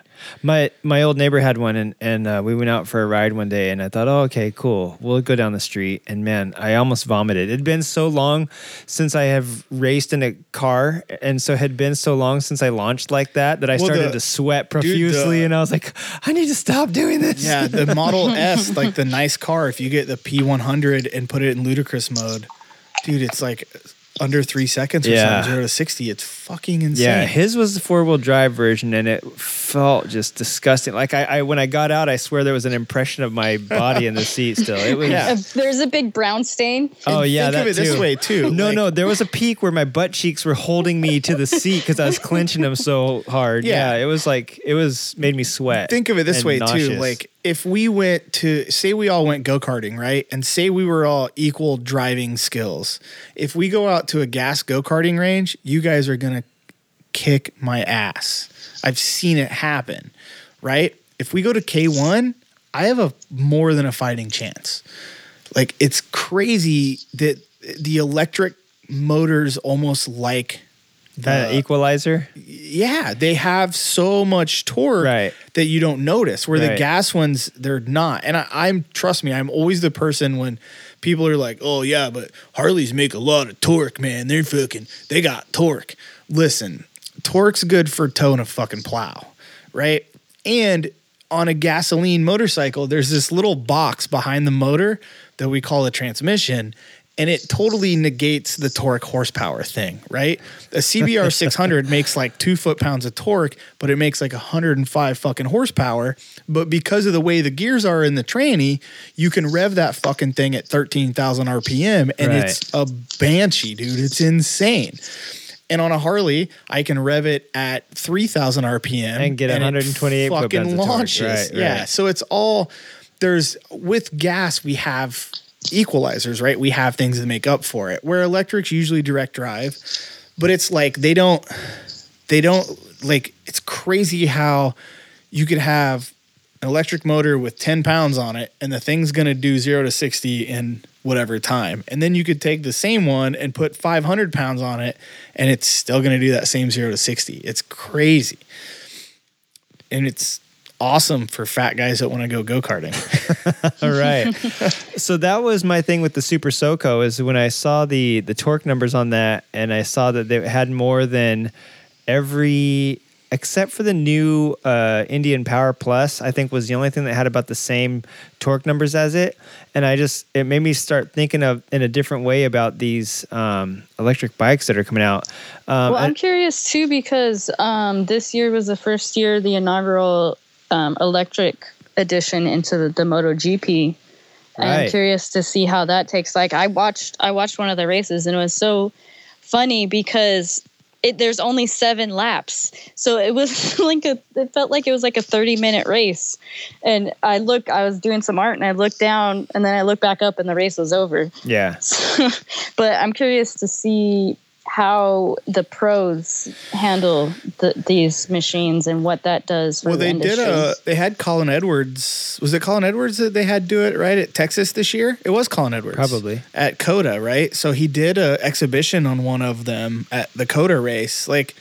And then they had like a garage fire, one of the charging stations at another race. That put it off. Yeah. That Well, that's actually what- yeah. stalled the season. The thing is, too, like we're talking about it right now, and everyone's like, well, it's not as good. It's not as fast. It's not I as think this, it it's is. not as that. I liked it. Well, They were getting pretty fast. They were here's like the- 130, I believe. Here's the thing, though. We need now, or it's never going to be what it would be in the future. Exactly. Like you have to start somewhere, and it's not. When it's brand new, of course it's not as cool as MotoGP. And I agree to a point with people. Like drag racing is probably the most, and I'm not a drag racing fan.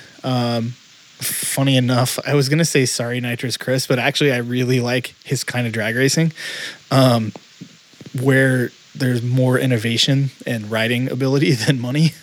Yeah, for sure.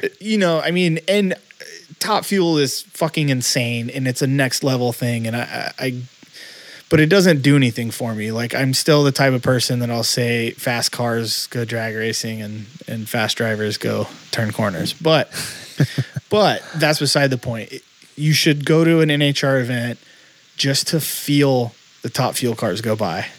Like it like crushes your chest. And MotoGP is like, it's a different level and it's a different experience, but like the sound is so loud, and this isn't also always a good thing, but it's so loud, like you feel it, and it like immerses you into it more, and you feel how fast they're going by. Well, that was the funny thing is the commentators, they had the people that were down on the field, like interviewing the some of the racers and whatnot, and you could actually hear them speaking in conversational level volumes versus right after that we watched the GP race and they were literally having to scream over the roar of the engines. And you're gonna dirt tracks are gonna lose out because people are gonna bitch about dust, right? But the dust doesn't travel as far, but Laguna Seca, look at the opportunities they're going to open up there. Like, they won't be shut down because of noise complaints. Absolutely. It has so many benefits. And I'm also a person that says electric is not, it is the future, but not because it should be. I don't think it's near as green as everyone wants to make you believe. Yeah, I agree. They're literally, the batteries are coming out of blood mines, like worse than your diamonds. There's a child lot of slave labor digging the lithium out of the ground, and these like old ass fucking diesel bulldozers and stuff. Like that's not a good. And they're not being recycled the way that they should be. There's a lot. They don't know how to recycle them the way that they should. Like that's part of the problem. I don't think if you go to an old gas junkyard either, though. They just let that shit seep into the car. Well, that's the thing is everyone knows that that's a dirty method. Right, and everyone knows that that's a common thing. Everyone's been hyping up electric as if it's the savior, but it's... And all the Tesla fucktards with their zero emissions like license plates and stuff. Although I did see one yesterday that said okay turbo or chill turbo or something like that, and I thought that was funny. They were just like, it was like, chill out, turbo. I thought that was kind of cool because they are fast. Like, that's what I like about them. But they're not amazing, and they're not like, even if you have solar on your house and stuff, like, there's still, the batteries are bad, like, hands down. But whether we like it or not, it's still the future of what's happening with automobiles. Yeah. I mean, unless you're going to go start a car company that focuses not on it, everybody else is focusing on it. Right. And look at the challenges that provided. Like, and honestly, the only reason anyone's doing it, 1, hybrids, and 2, Elon's pushing it because he doesn't give a fuck. Everyone else cares too much about profits over progress, and he doesn't. I mean, he does, but he doesn't. The guy's been bankrupt how many times since he's been a fucking billionaire? But all that aside, it is the future of vehicles. Whether it should be for environmental reasons or should not be is a totally other discussion that we're never going to have the facts on until it's too late. But because it's the future of automobiles, and because electric motors are proven to be fast, it's also the future of racing. Is it going to take over Formula One? Probably eventually. Is it going to take over MotoGP? Probably eventually. Like, look what it's already doing at motocross. Like, unfortunately, you know, with the one being gone, but you know, it's and like one of the big reasons I know a lot of people want an electric dirt bike is they're like, I can go out of my house and hit some fucking trails. No one's gonna know. No one's gonna say anything. No one's gonna get butt hurt. Like, they're not even gonna know I'm there. Yeah. And I told, like, they're quieter than a mountain bike going around the trails. Yeah. You know what I mean? Like, so there's definitely stuff like that. Here, something exciting that's happening is, as electric motorcycles are being compared to electric bicycles, and some electric bicycles and motorcycles, as we saw at that the Evolution show at the Peterson, where the Cake was a motorcycle because it didn't have pedals, but at the same time it wasn't road legal because the tires were motorcycle size and not bicycle size and all that, whatever. They couldn't get around the legality of it. There's a few states I just read again, going back to the AMA magazine, there's a few states opening trails up to e-bikes that didn't used to before. Now electric bicycles face the same stuff that motorcycles used to face, is that they didn't let them do it because they didn't know. You know, so now they're opening that up, and it's opening the door to some smaller electric motorcycles. And like Wiggs was saying, Sonoma or Laguna Seca being like having a very rich community move to the track from the surrounding area. There was already a motocross track up there somewhere in like the San Francisco area that got closed down. This is like 5 years ago. This is like old news now, but they went to the Zero FX or whatever the Zero the motocross bike is. Is this the FX? I think it is. The Zero FX is like basically like an electric dirt bike, right? And so they said electrics only, and they got to stay open. And now electric, has moved in there, so it's creating new opportunities for sure.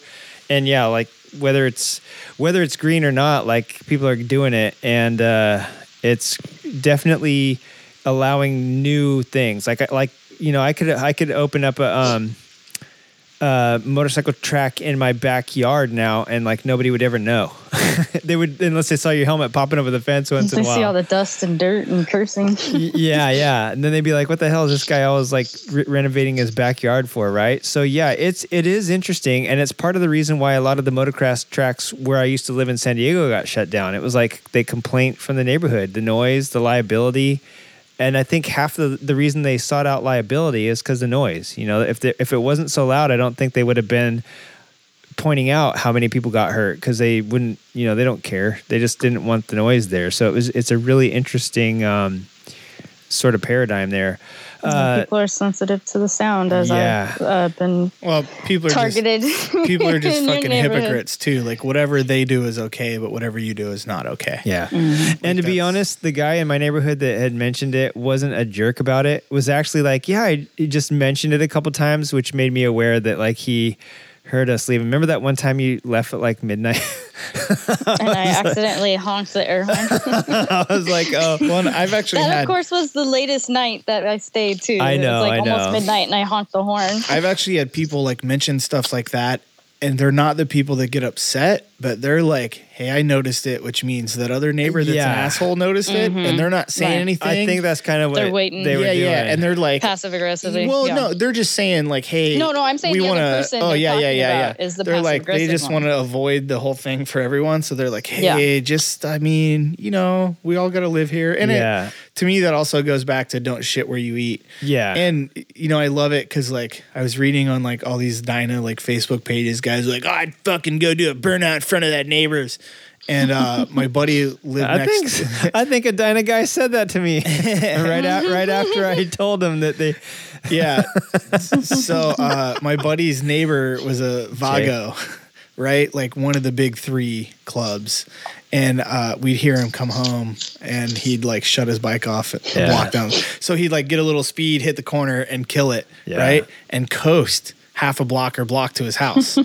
I did that on the VFR when I was And coming home at like 11 yeah. from the Motorcycle Podcasters Challenge. I got as much speed as I could and then just killed it a couple corners. Yeah, you just don't want to shit where you eat. Yeah. And even if you're a bad motherfucker like he is, there's nothing wrong with being nice to your neighbors. Nobody's better than a homeowners association. They can kick you out of your own neighborhood. That is true. Is there a homeowners association in your neighborhood? I don't know. There may be. I said that. No wonder you're fancy. Yeah.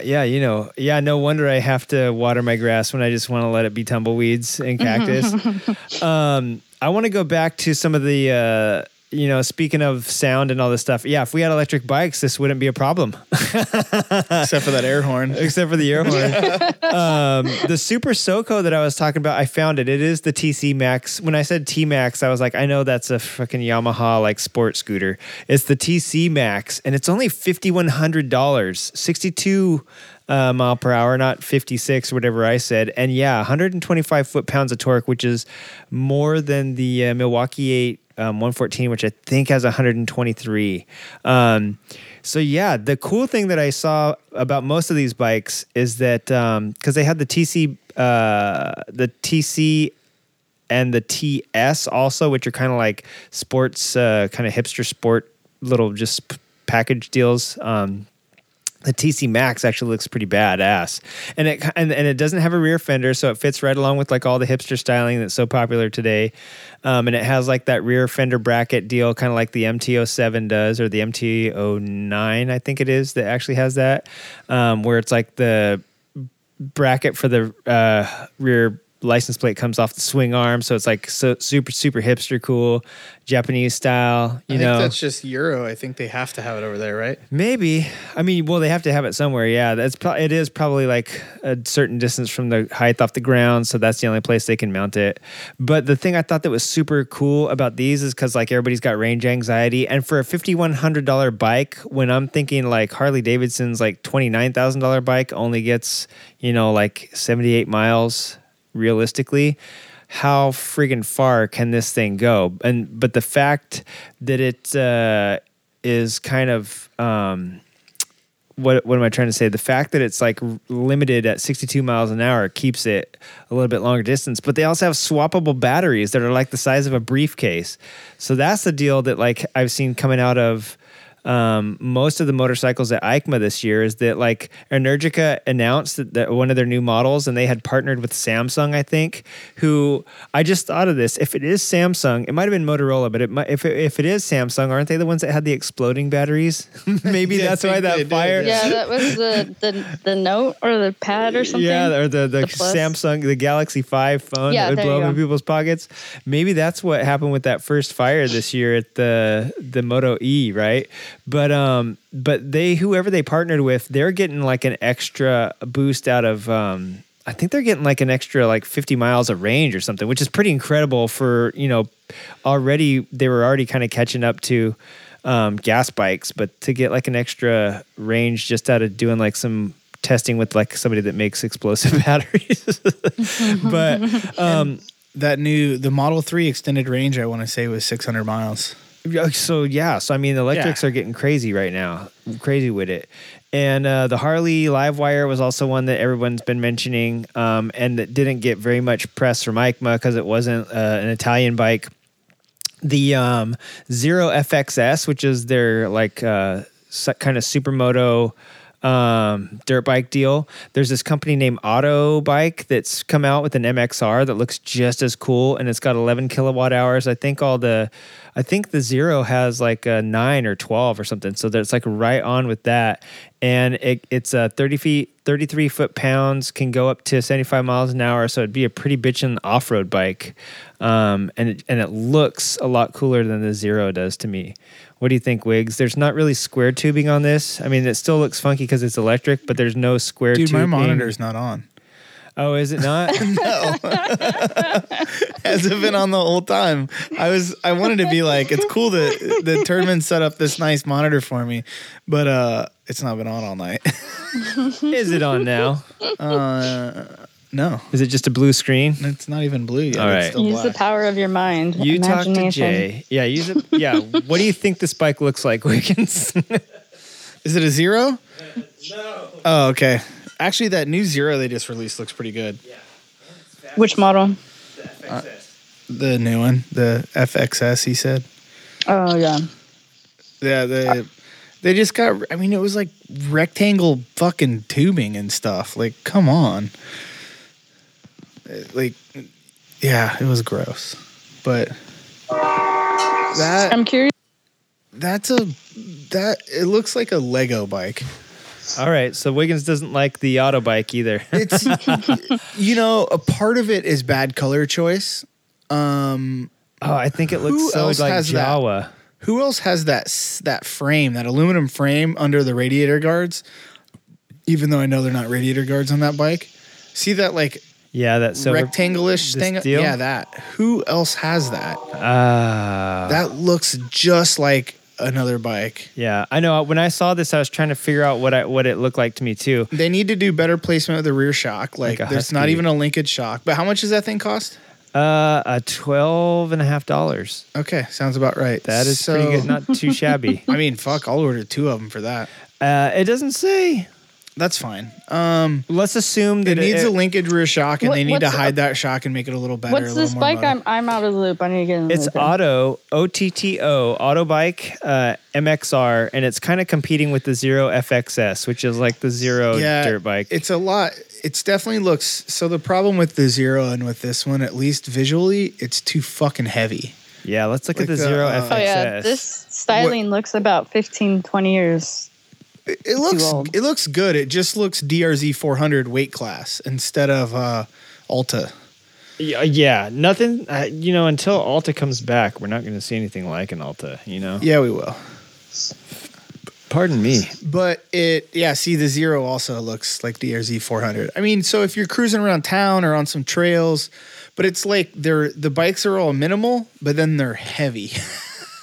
And I'm like, well, Yeah. why not Well, make that's the them thing more about the electric bikes. to a point? But why not make them more ADV-ish, right? Or like that one's kind of supermoto, the Zero FXS that we're looking at right But now. isn't all of the weight because of the battery, the lithium? Yeah, pretty much. I'm not really saying weight as in just weight. I'm also saying like visually when you look at the bike, they just look chunky.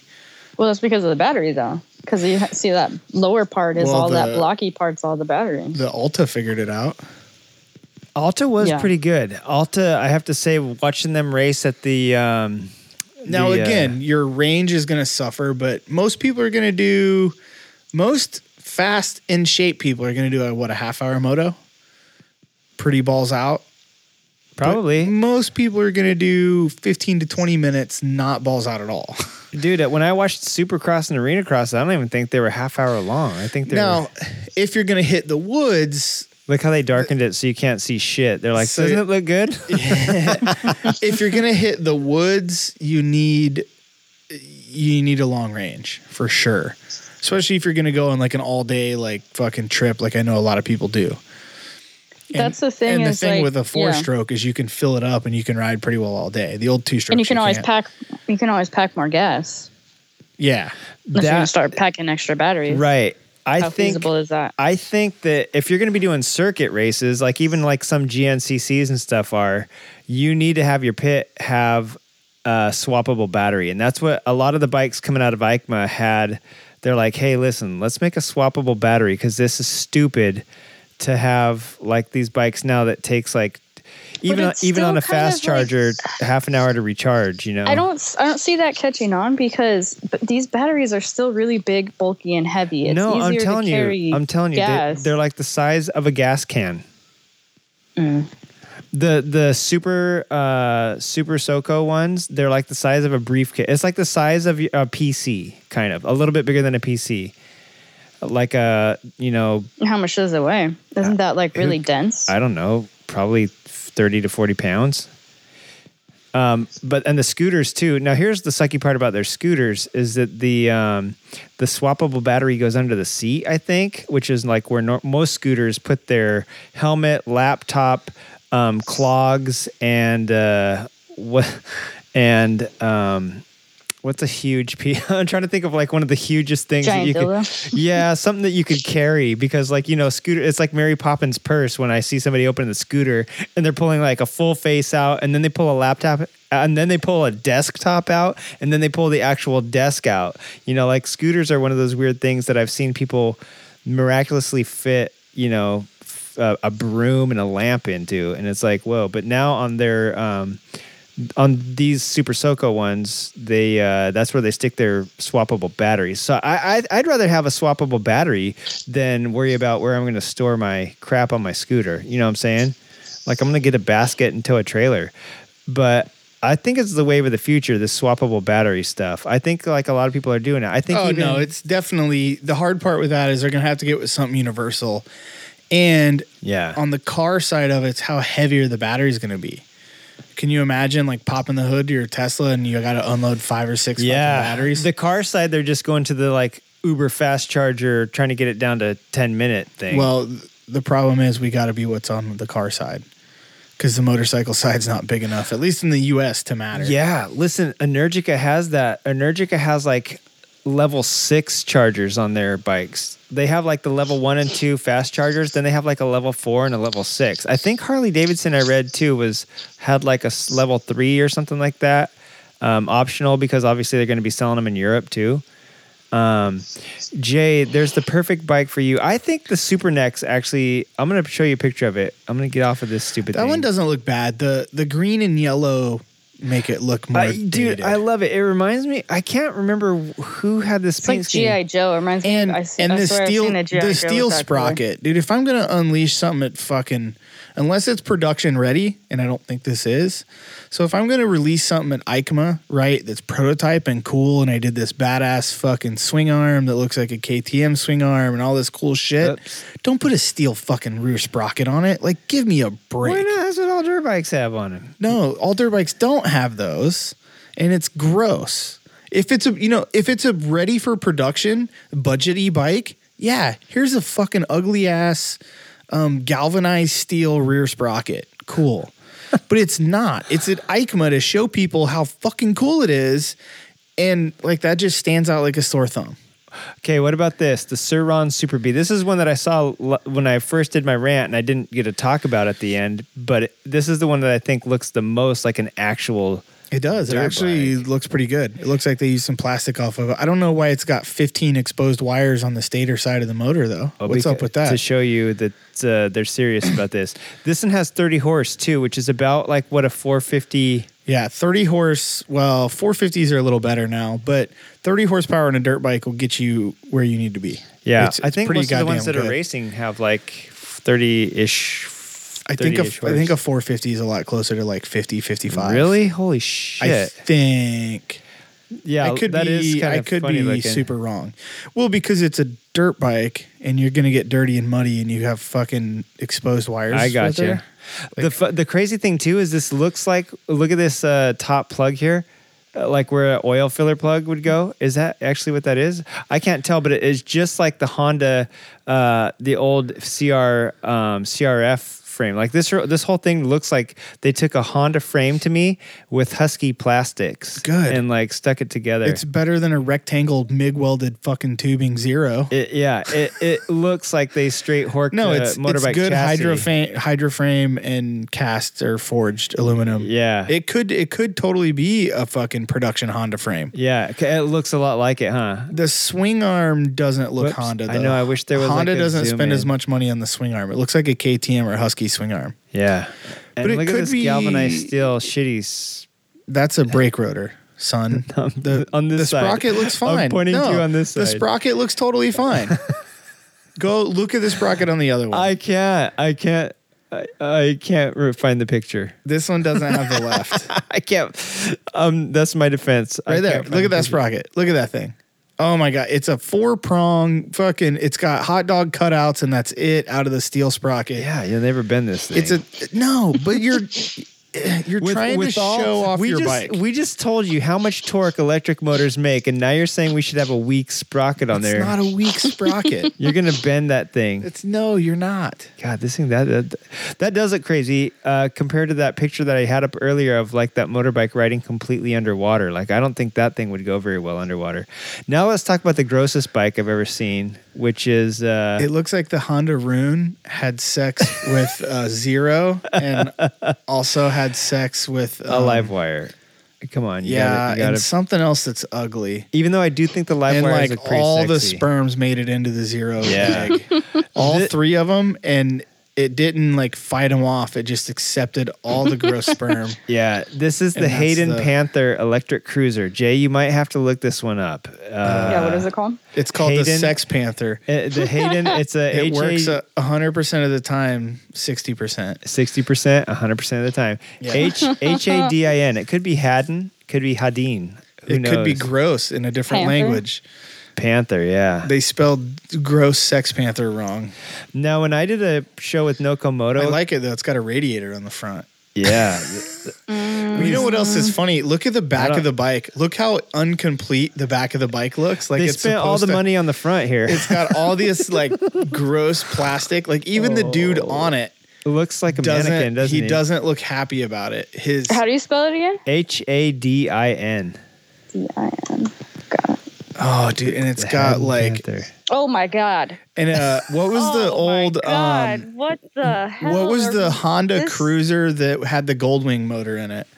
Not the Rune. The Rune was also The was Rune like was good a and bad, V6, wasn't it? It was a flat 6. The Rune was it was literally a Goldwing they like stripped down.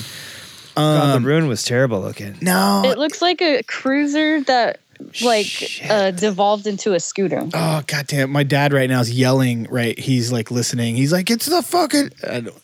They did a cruiser with a Goldwing motor, and they made a bunch of them. The Rune was like a special thing they didn't make a bunch of. Was it the Valkyrie? Yeah, the Valkyrie. That's it. No, let's look at the Rune. Oh, the Rune is so. The Rune. Back on here. The Rune is so disgusting. The Rune is like disgusting, but it's still not as bad as the Valkyrie. Yeah, let's look up the Valkyrie real quick. And the Rune was an 1800. The Valkyrie, when they did the 1800 wing, is when they killed the Valkyrie. They kept it for a couple years, I think, but they never updated it to an 18. You know what? The whole time I was thinking Honda Valkyrie, but I was thinking he can't be talking about the Valkyrie. That was one of the most beautiful bikes Honda ever. Oh my god! And then I tried to commit suicide. Yeah, dude, I'm telling you, like, Valkyrie. I listed off a bunch of ugly motorcycles. Honda having Valkyrie sex. Rune.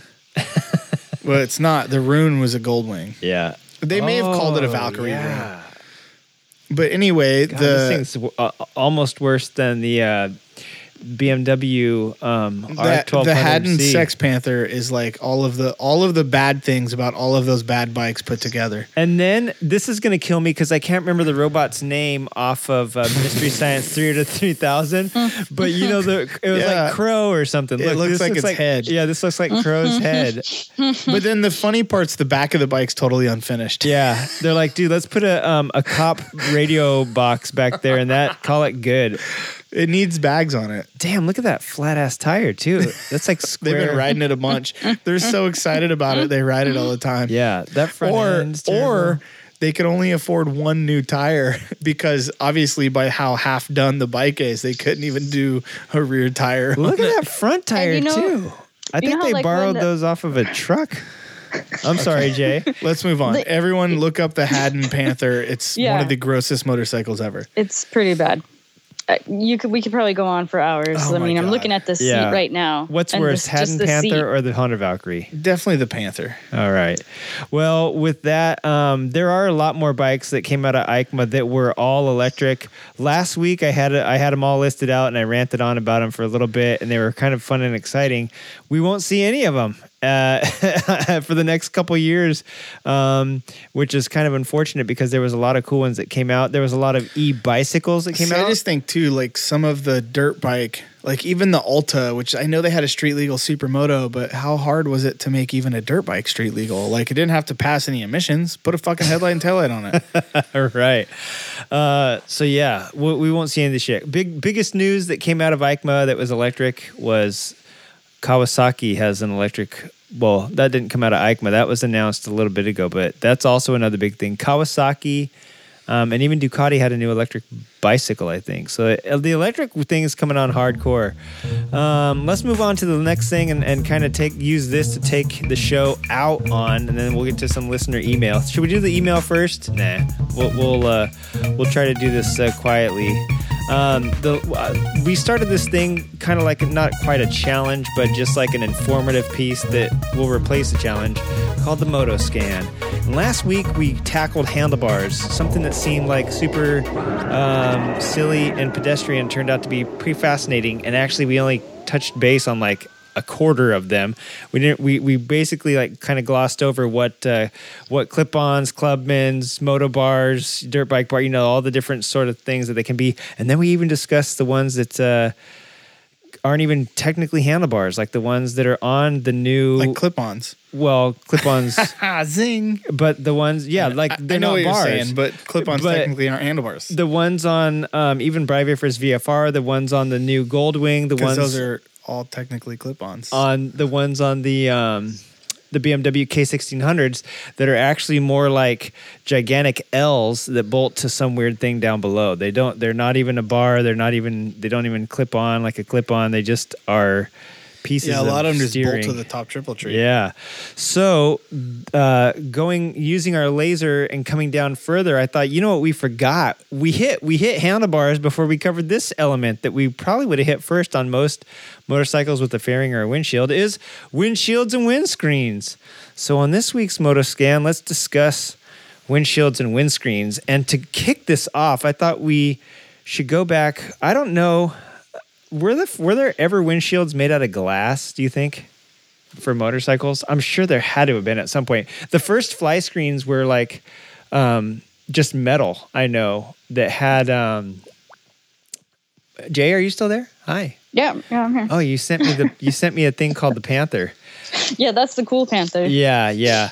So the first fly screens were just literally to keep flies off of your face, because back in the day you just wore like a pudding bowl on your head or a leather helmet and some round goggles that you stole from an aircraft pilot. And later, as things developed and airplane cockpits started to get more defined glass and stuff like that, people started horking that. And I actually have a crazy fairing up here somewhere. Where did I put it? One of my fairing's gone, but it's around here. It's like all fiberglass and plexiglass, not Lexan like most cool safety glass. But they started to get these different plastics that you could put see-through, and then so people started making moldings. But when fairings with windshields, like the old dustbin fairing that you'd see on the Isle of Man. And nowadays, most people take these things for granted. But I want to look up the Wind Jammer, because that was one of the very first aftermarket windscreens available back when like factory windshields weren't a thing. So the Slipstreamer or the Vetter windshield and also the Wind Jammer were basically the OG Batwing fairings, I think before Harley might have had their Batwing fairing actually in the 60s, but nobody else offered it. And so Vetter was like, hey, listen, guys, anybody that's got a Kawasaki or a Honda, I'm going to go ahead and make all your dreams come true, because now we can get you out of the wind. I know Jay and Wiggins and I mostly don't ride motorcycles with windshields, but we do have wind screens on a couple of them. I know the VFR's got one. The RC has a little one. And Jay, you made one for the SV. I made one for the SV, and then I also modified one for the Harley. Right, okay. For the Sportster. Because that was a 48, it didn't come with one. And you know what? I've only owned one bike that had a windshield on it, and it really sucked. I've test ridden plenty of them with it on it, and it is nice if you're going to be cruising. The wind does fatigue you. And on Brivifers VFR and on Spamula and the SCR Scrambler, the wind will it will make you tired by the end of the day. I've never been affected by it really personally, but I have noticed when it gets really, really, really windy that it does like jerk me around. And that's one thing. What's the longest you've ridden without a fairing? I mean, like 400 or 500 miles one way. Like, was it windy? Because I know Yeah, it was when hella I've windy. gone, And it was on Spamula too. Were you trying to do a challenge of any kind? Yeah, get to the. What kind of challenge was that you were doing was this that like day? a 1,000-mile challenge? Perchance? Yeah, it was the. I think it was called the Steel Buns 500. And, not only was it on Spamula, but it was The like titanium testes. there you go. You know what? I need titanium testes to ride on the SCR. The seat is very hard, and I don't like it. But yeah, it hasn't killed me so far yet. But it does suck, especially with these Santa Anas that we just got through having here in SoCal. You get whipped around on the freeway quite a bit, and I always wonder. I'm looking around. I don't see the trees blowing that much, so I always wonder how much of it is turbulent air that the cars are creating that you're riding through. But definitely the faster you go, as proven on the VFR, the more windy you're going to get just because you're slicing through still air. And on a naked bike, like the SCR and on Spamula, whatever it is, whether it's just air bouncing off a car and then off the ground and then into your face, or whether it's a really windy Santa Ana day, you're going to really feel it, and it will fatigue you. And I always hear old chaps that like to ride 1,000 miles in one day. What do they call that? Isn't there like a term for that you get like a prize for? Being fucking stupid. Okay. The BFS award. I hear people complain about it all the time that do long distance touring and that try to do competition touring of 1,000 miles in one day. Competition touring. They always talk about wind fatigue, and I'm like, really? Is it a real thing? I guess I've never like really traveled across country. I've the most, like I said, the most I've traveled in a day is like 400 or 500 miles. And so I've never tried to crack that, like across the country in 3 days. So you're like, you're in the wind for literally 3 days, except for when you're sleeping. But, I have seen the benefits of a windscreen or a windshield. And like I said, at first they were just to keep the flies out of your face. And so the British call them fly screens. Then they became more of a important aerodynamic part of a motorcycle. And then when Harley introduced the Batwing, I think Harley was like literally the only cruiser to have something. We get all of a sudden people start spending thousands of dollars putting their cruisers and baggers even into the wind tunnels, and you get stuff like the Victory Vision, which created like this weird through the styling of the bike and the windscreen and everything all together, you get this weird tunnel of air that you ride in. And you'll hear taller riders talk about buffeting. You guys know what buffeting is? I'm gonna let you talk about it while I grab my mouse real quick. And that's not what she said. Buffeting is like when you get the... It's like when it wiggles you back and forth. Yeah, it's like being stuck in that... That's what she said. The warble between the wind. Right. And, I can never figure out is that... that's what I'm talking about. I've ridden behind semis and stuff before, and it just seems like... if I'm really close behind them, it's great. But if I'm like, 50 feet behind them, like, yeah, you're might as well just be like between two fans that are oscillating at like 1,000 miles an hour. It's terrible. And so, yeah, a lot of people complain about buffeting. I found when I had a number plate on Spamula, I found the perfect pose to ride in. And I rode to Las Vegas to watch the Super Prestigio of the Americas a couple of years ago, 2015, I guess that was. And I found the perfect spot where if I tucked my head just right above the headlamp and right behind the number plate, the air would hit it and go straight up over my helmet and hold my helmet still, and I wouldn't feel it. Yeah, that's the slipstream. Yeah. That's the ideal sweet spot. Right. And you kind of have to figure out where it is on your bike. On bikes with windshields, like touring bikes and stuff like that, they have engineered it so that when you're kicking it in the seat, unless you're a super tall rider, it goes right over your head. You're like part of the slipstream. And if you're tall enough, you see bikes that have like really tall windscreens. And actually, Harley Davidson is famous for this. If you go in their P&A catalog, you can get like anything from like 6-inch to like 21 or 22 inch. Like they make a windscreen for everybody. But a lot of bikes come with the adjustable. They didn't used to, but BMW has started making all their stuff adjustable on the fly. I know that Harley Davidson recently went to a vented because like it was trapping heat behind it at that point. And it's always a thing of like, it's always a fine line of how do I keep from buffeting but also stay cool, behind the windscreen when you're riding through this middle of the country on a super muggy day.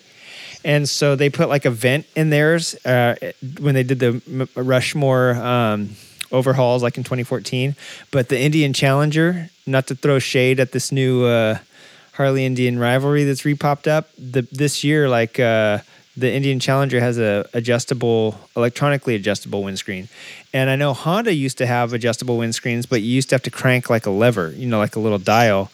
And Kawasaki famously has always had a lot of their sport touring bikes have had like electronically adjustable ones. So it just depends like what brand you have and what you get as to the level of like customization and whether you can do it on the fly or not, or whether you have to like pull over and crank a lever. So I'm going to abridge some of the stuff that we talked about here. Basically, I asked Jay. Jay has made her own fairing on the SV. And I know that none of us actually ride bikes with windshields, but some of the things that I brought up and that Jay had brought up and Wiggins brought up, we didn't bring up one of the main things for having a windshield, one of the main reasons for installing one if you don't have one, and that's cold. Cold can be a big issue, especially this time of year. You're trying to prolong the riding season and things get nippy. Also, if you're one of the types of people that doesn't like to wear a lot of gear, or you hit rain a lot, which we don't really get out here in the Southwest a lot, but is a big factor keeping yourself dry. And the more cover you can keep, cold and wet off of you, they just don't mix when you're riding, and it adds to fatigue. So that's the other thing is that fatigue. I don't know if we mentioned it before this because I skipped to this part to edit to it, but just buffeting. We talked about buffeting, and buffeting against your body equals fatigue. Jay actually fashioned hers, and it took her a couple times before she got it right. And so going right along with cold is heat. And I know I might have mentioned it earlier, but Wiggins touches on it right here. So we're going to fade to Wiggins about riding his dad's Goldwing and why he needed to use a flip-up helmet. Because I mentioned earlier that the Harleys have a vented fairing now on theirs, and that's part of Wiggins' problem. Before we get to that, I did want to say one more thing that I mentioned is sight. Bikes, like I said, none of us really deals with it, but I know I've heard people complain about looking over a windshield versus through it, and sometimes the line of sight can really mess with you. I know on my Magna it was pretty bad, and that thing got head shake at a certain speed because the shape of the windshield started tilting the bars back and forth. It wasn't a fairing mounted windshield where the fairing stays still and the windshield and headlights and everything stays still. It was a bar, that thing was a naked bike, so it mounted to the bars. So anytime you have that's another thing you have to worry about is how does your windshield now affect your handling? So let's talk about the heat and comfort and all that stuff and get into it with Wiggs. His experience on his Pops Goldwing. It's not even a modular. It's like one of the Euro modulars. Like it's like a three. It's like chin, but the top flips up or something like that. Yeah, it's like a 3/4 face, but it has a full visor that you can put down. But the reason is because there's not enough air moving to get air moving through your helmet. Yeah. So like I ride with the visor up a lot, but I don't like having the visor up, but you need to get air moving through your helmet, but the windscreen blocks all the air. It's like that's what I'm saying about like the Harley had to put that vent because people were overheating behind them, Yeah, and then what Goldwing does, one, it has a vent, and it's the new one. The old ones, some of them you could do it manually, but the new one, and the Yamaha did it on a bunch of bikes too, is they have an electronically, you can just fucking slide the thing up and down. Yeah. Just hit a button, it'll go up, hit a button, it'll go down. So if you're, if you want your head out in the wind or whatever, you're kind of hitting some canyons, and you kind of, to me, I feel more alert when I see over it compared to looking through it. So like because a Goldwing will rip some canyons. So if you're like hitting a canyon or doing like a sporty or fun ride, you drop that thing down, your head's out there, you can see where you're going. And then if you want to get out on the freeway and set it on cruise control, you can like crank that thing up. You don't even know that there's wind really hitting you. So that's one thing with the VFR going really fast.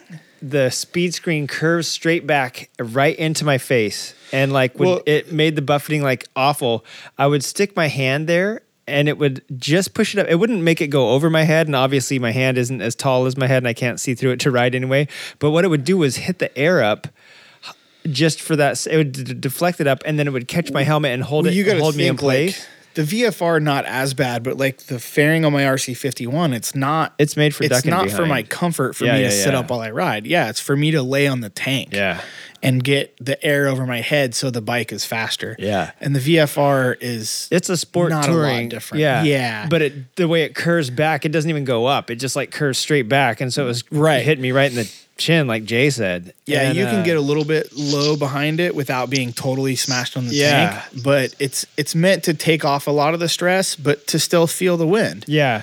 You know? And just putting my hand there, and I almost took out the windshield and made like a blank out of mocked up a little fiberglass blank to see if I could make like a deflector. And then I went online and holy shit, what I had in my mind, what I was going to do, they actually sell a deflector for that just tips up vertically for like 1.5 inches or 2 inches. And that's all it takes to divert it up to make the wind just hit up and hit your helmet and then hold your helmet still. And you don't feel any of the wind because it's not coming straight into your chin or your nose level. It's like going up to the top of your head and you're becoming a slipstream.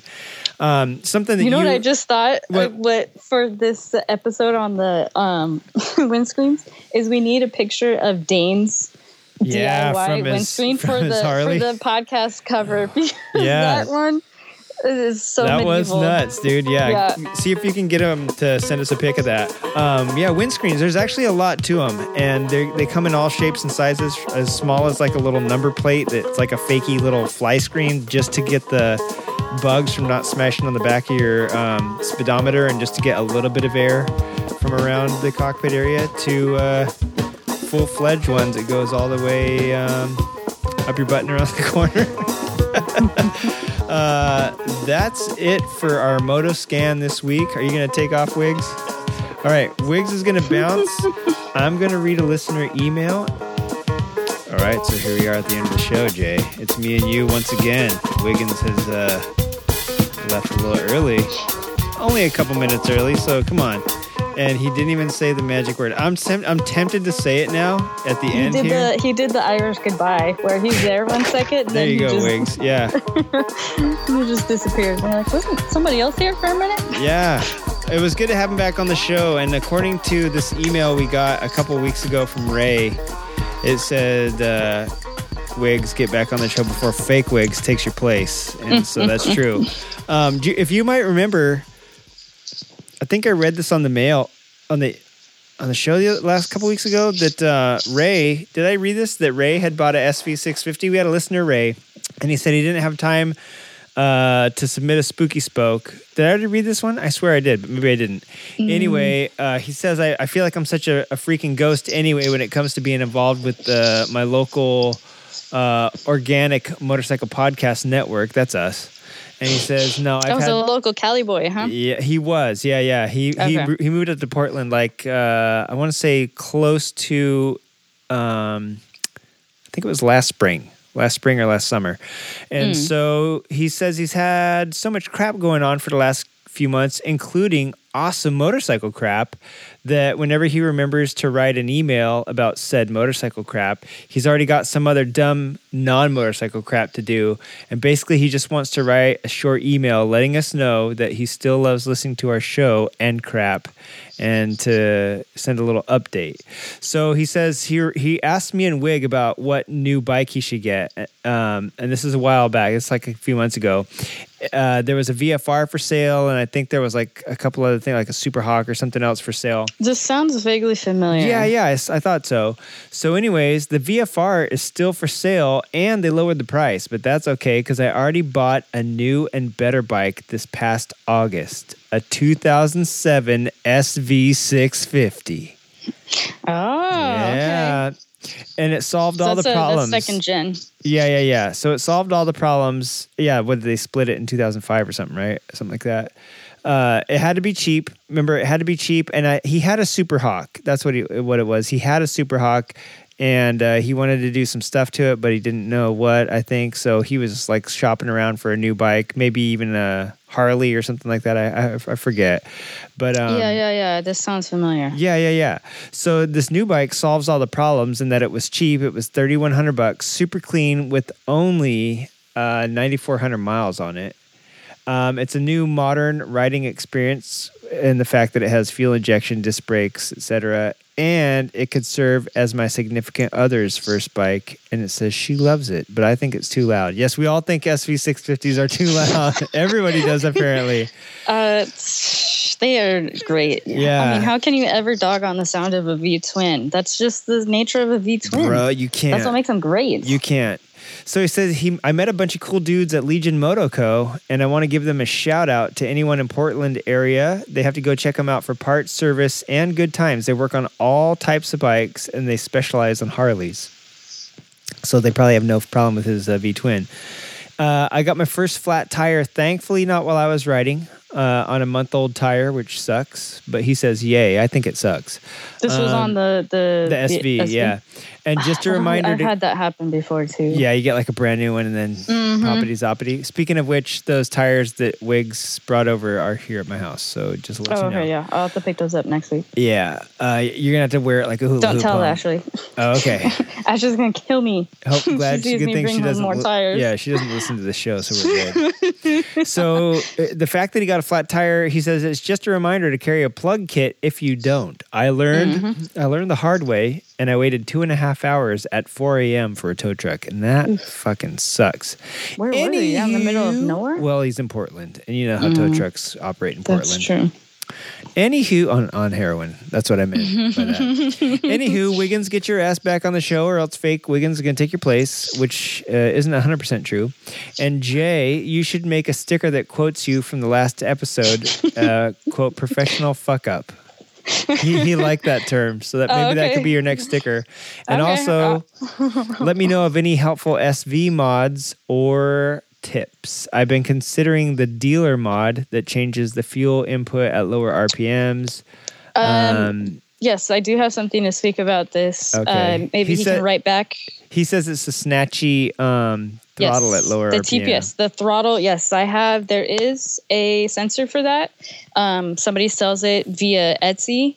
And at first I was like, this is weird, selling it through Etsy, but it's just like a little capacitor. You could even, if you're good with electronics, I'm sure you could even, there are tutorials, because I was having the same issue with the throttle being really, really sensitive, especially right in the lower RPMs. Yeah. So I think Steve's, I'll get the specific name of it to Junkie so that he can put it in the show notes. Bam. But yes, there is something to fix that, and it will change your bike. It's less than a $50 mod, and it will make your bike so much smoother, and the throttling, especially in the lower gears, it will just make it much more pleasant. Because when I first got the bike, I was like, whoa, this throttle is super, super like sensitive. Especially when I was riding 2-up with Ashley on the back, it was not fun, because if I was like rolling away from the light or letting off the gas, it would just jerk forward and backwards. Yeah. My SCR does that too. A lot of bikes do that. There's like, it's almost like an on-off switch before it starts to... It has to do with emissions and how they calibrate it so they can pass certain emissions. Yeah. So it cuts off really quick. It'll cut off the whatever, how much fuel and air is getting to the engine. And so when it cuts off, then of course you still have your centrifugal forces, propelling you forward. So that's where you get the jerkiness from. Yeah. But yeah, there is a mod for that. It's under $100. It's under $50, I believe. And that's definitely one. But for me with the SV, I haven't had to do too many other mods. It depends on what else he's looking to do with the bike and what direction he wants to take it. So for me as a commuter, I just made it so that it was as comfortable as possible for me as a commuter. If it's going to be a track bike, then, obviously you're going to need different types of mods in that situation. Oh, yeah, for sure. And I told him that the VFR would have been cool, but the SV has such a cult following. Where they're from the 650 to the 1000, like the SV just has such a cult following. I remember this now. Yeah, I remember hearing this one. Yeah. Yeah. So he sent me a picture. I asked him also if it was snowing and told him that I was going to wait to mail out his package. Jim Handybone was going to send out, the mail guy was going to get a sticker order in.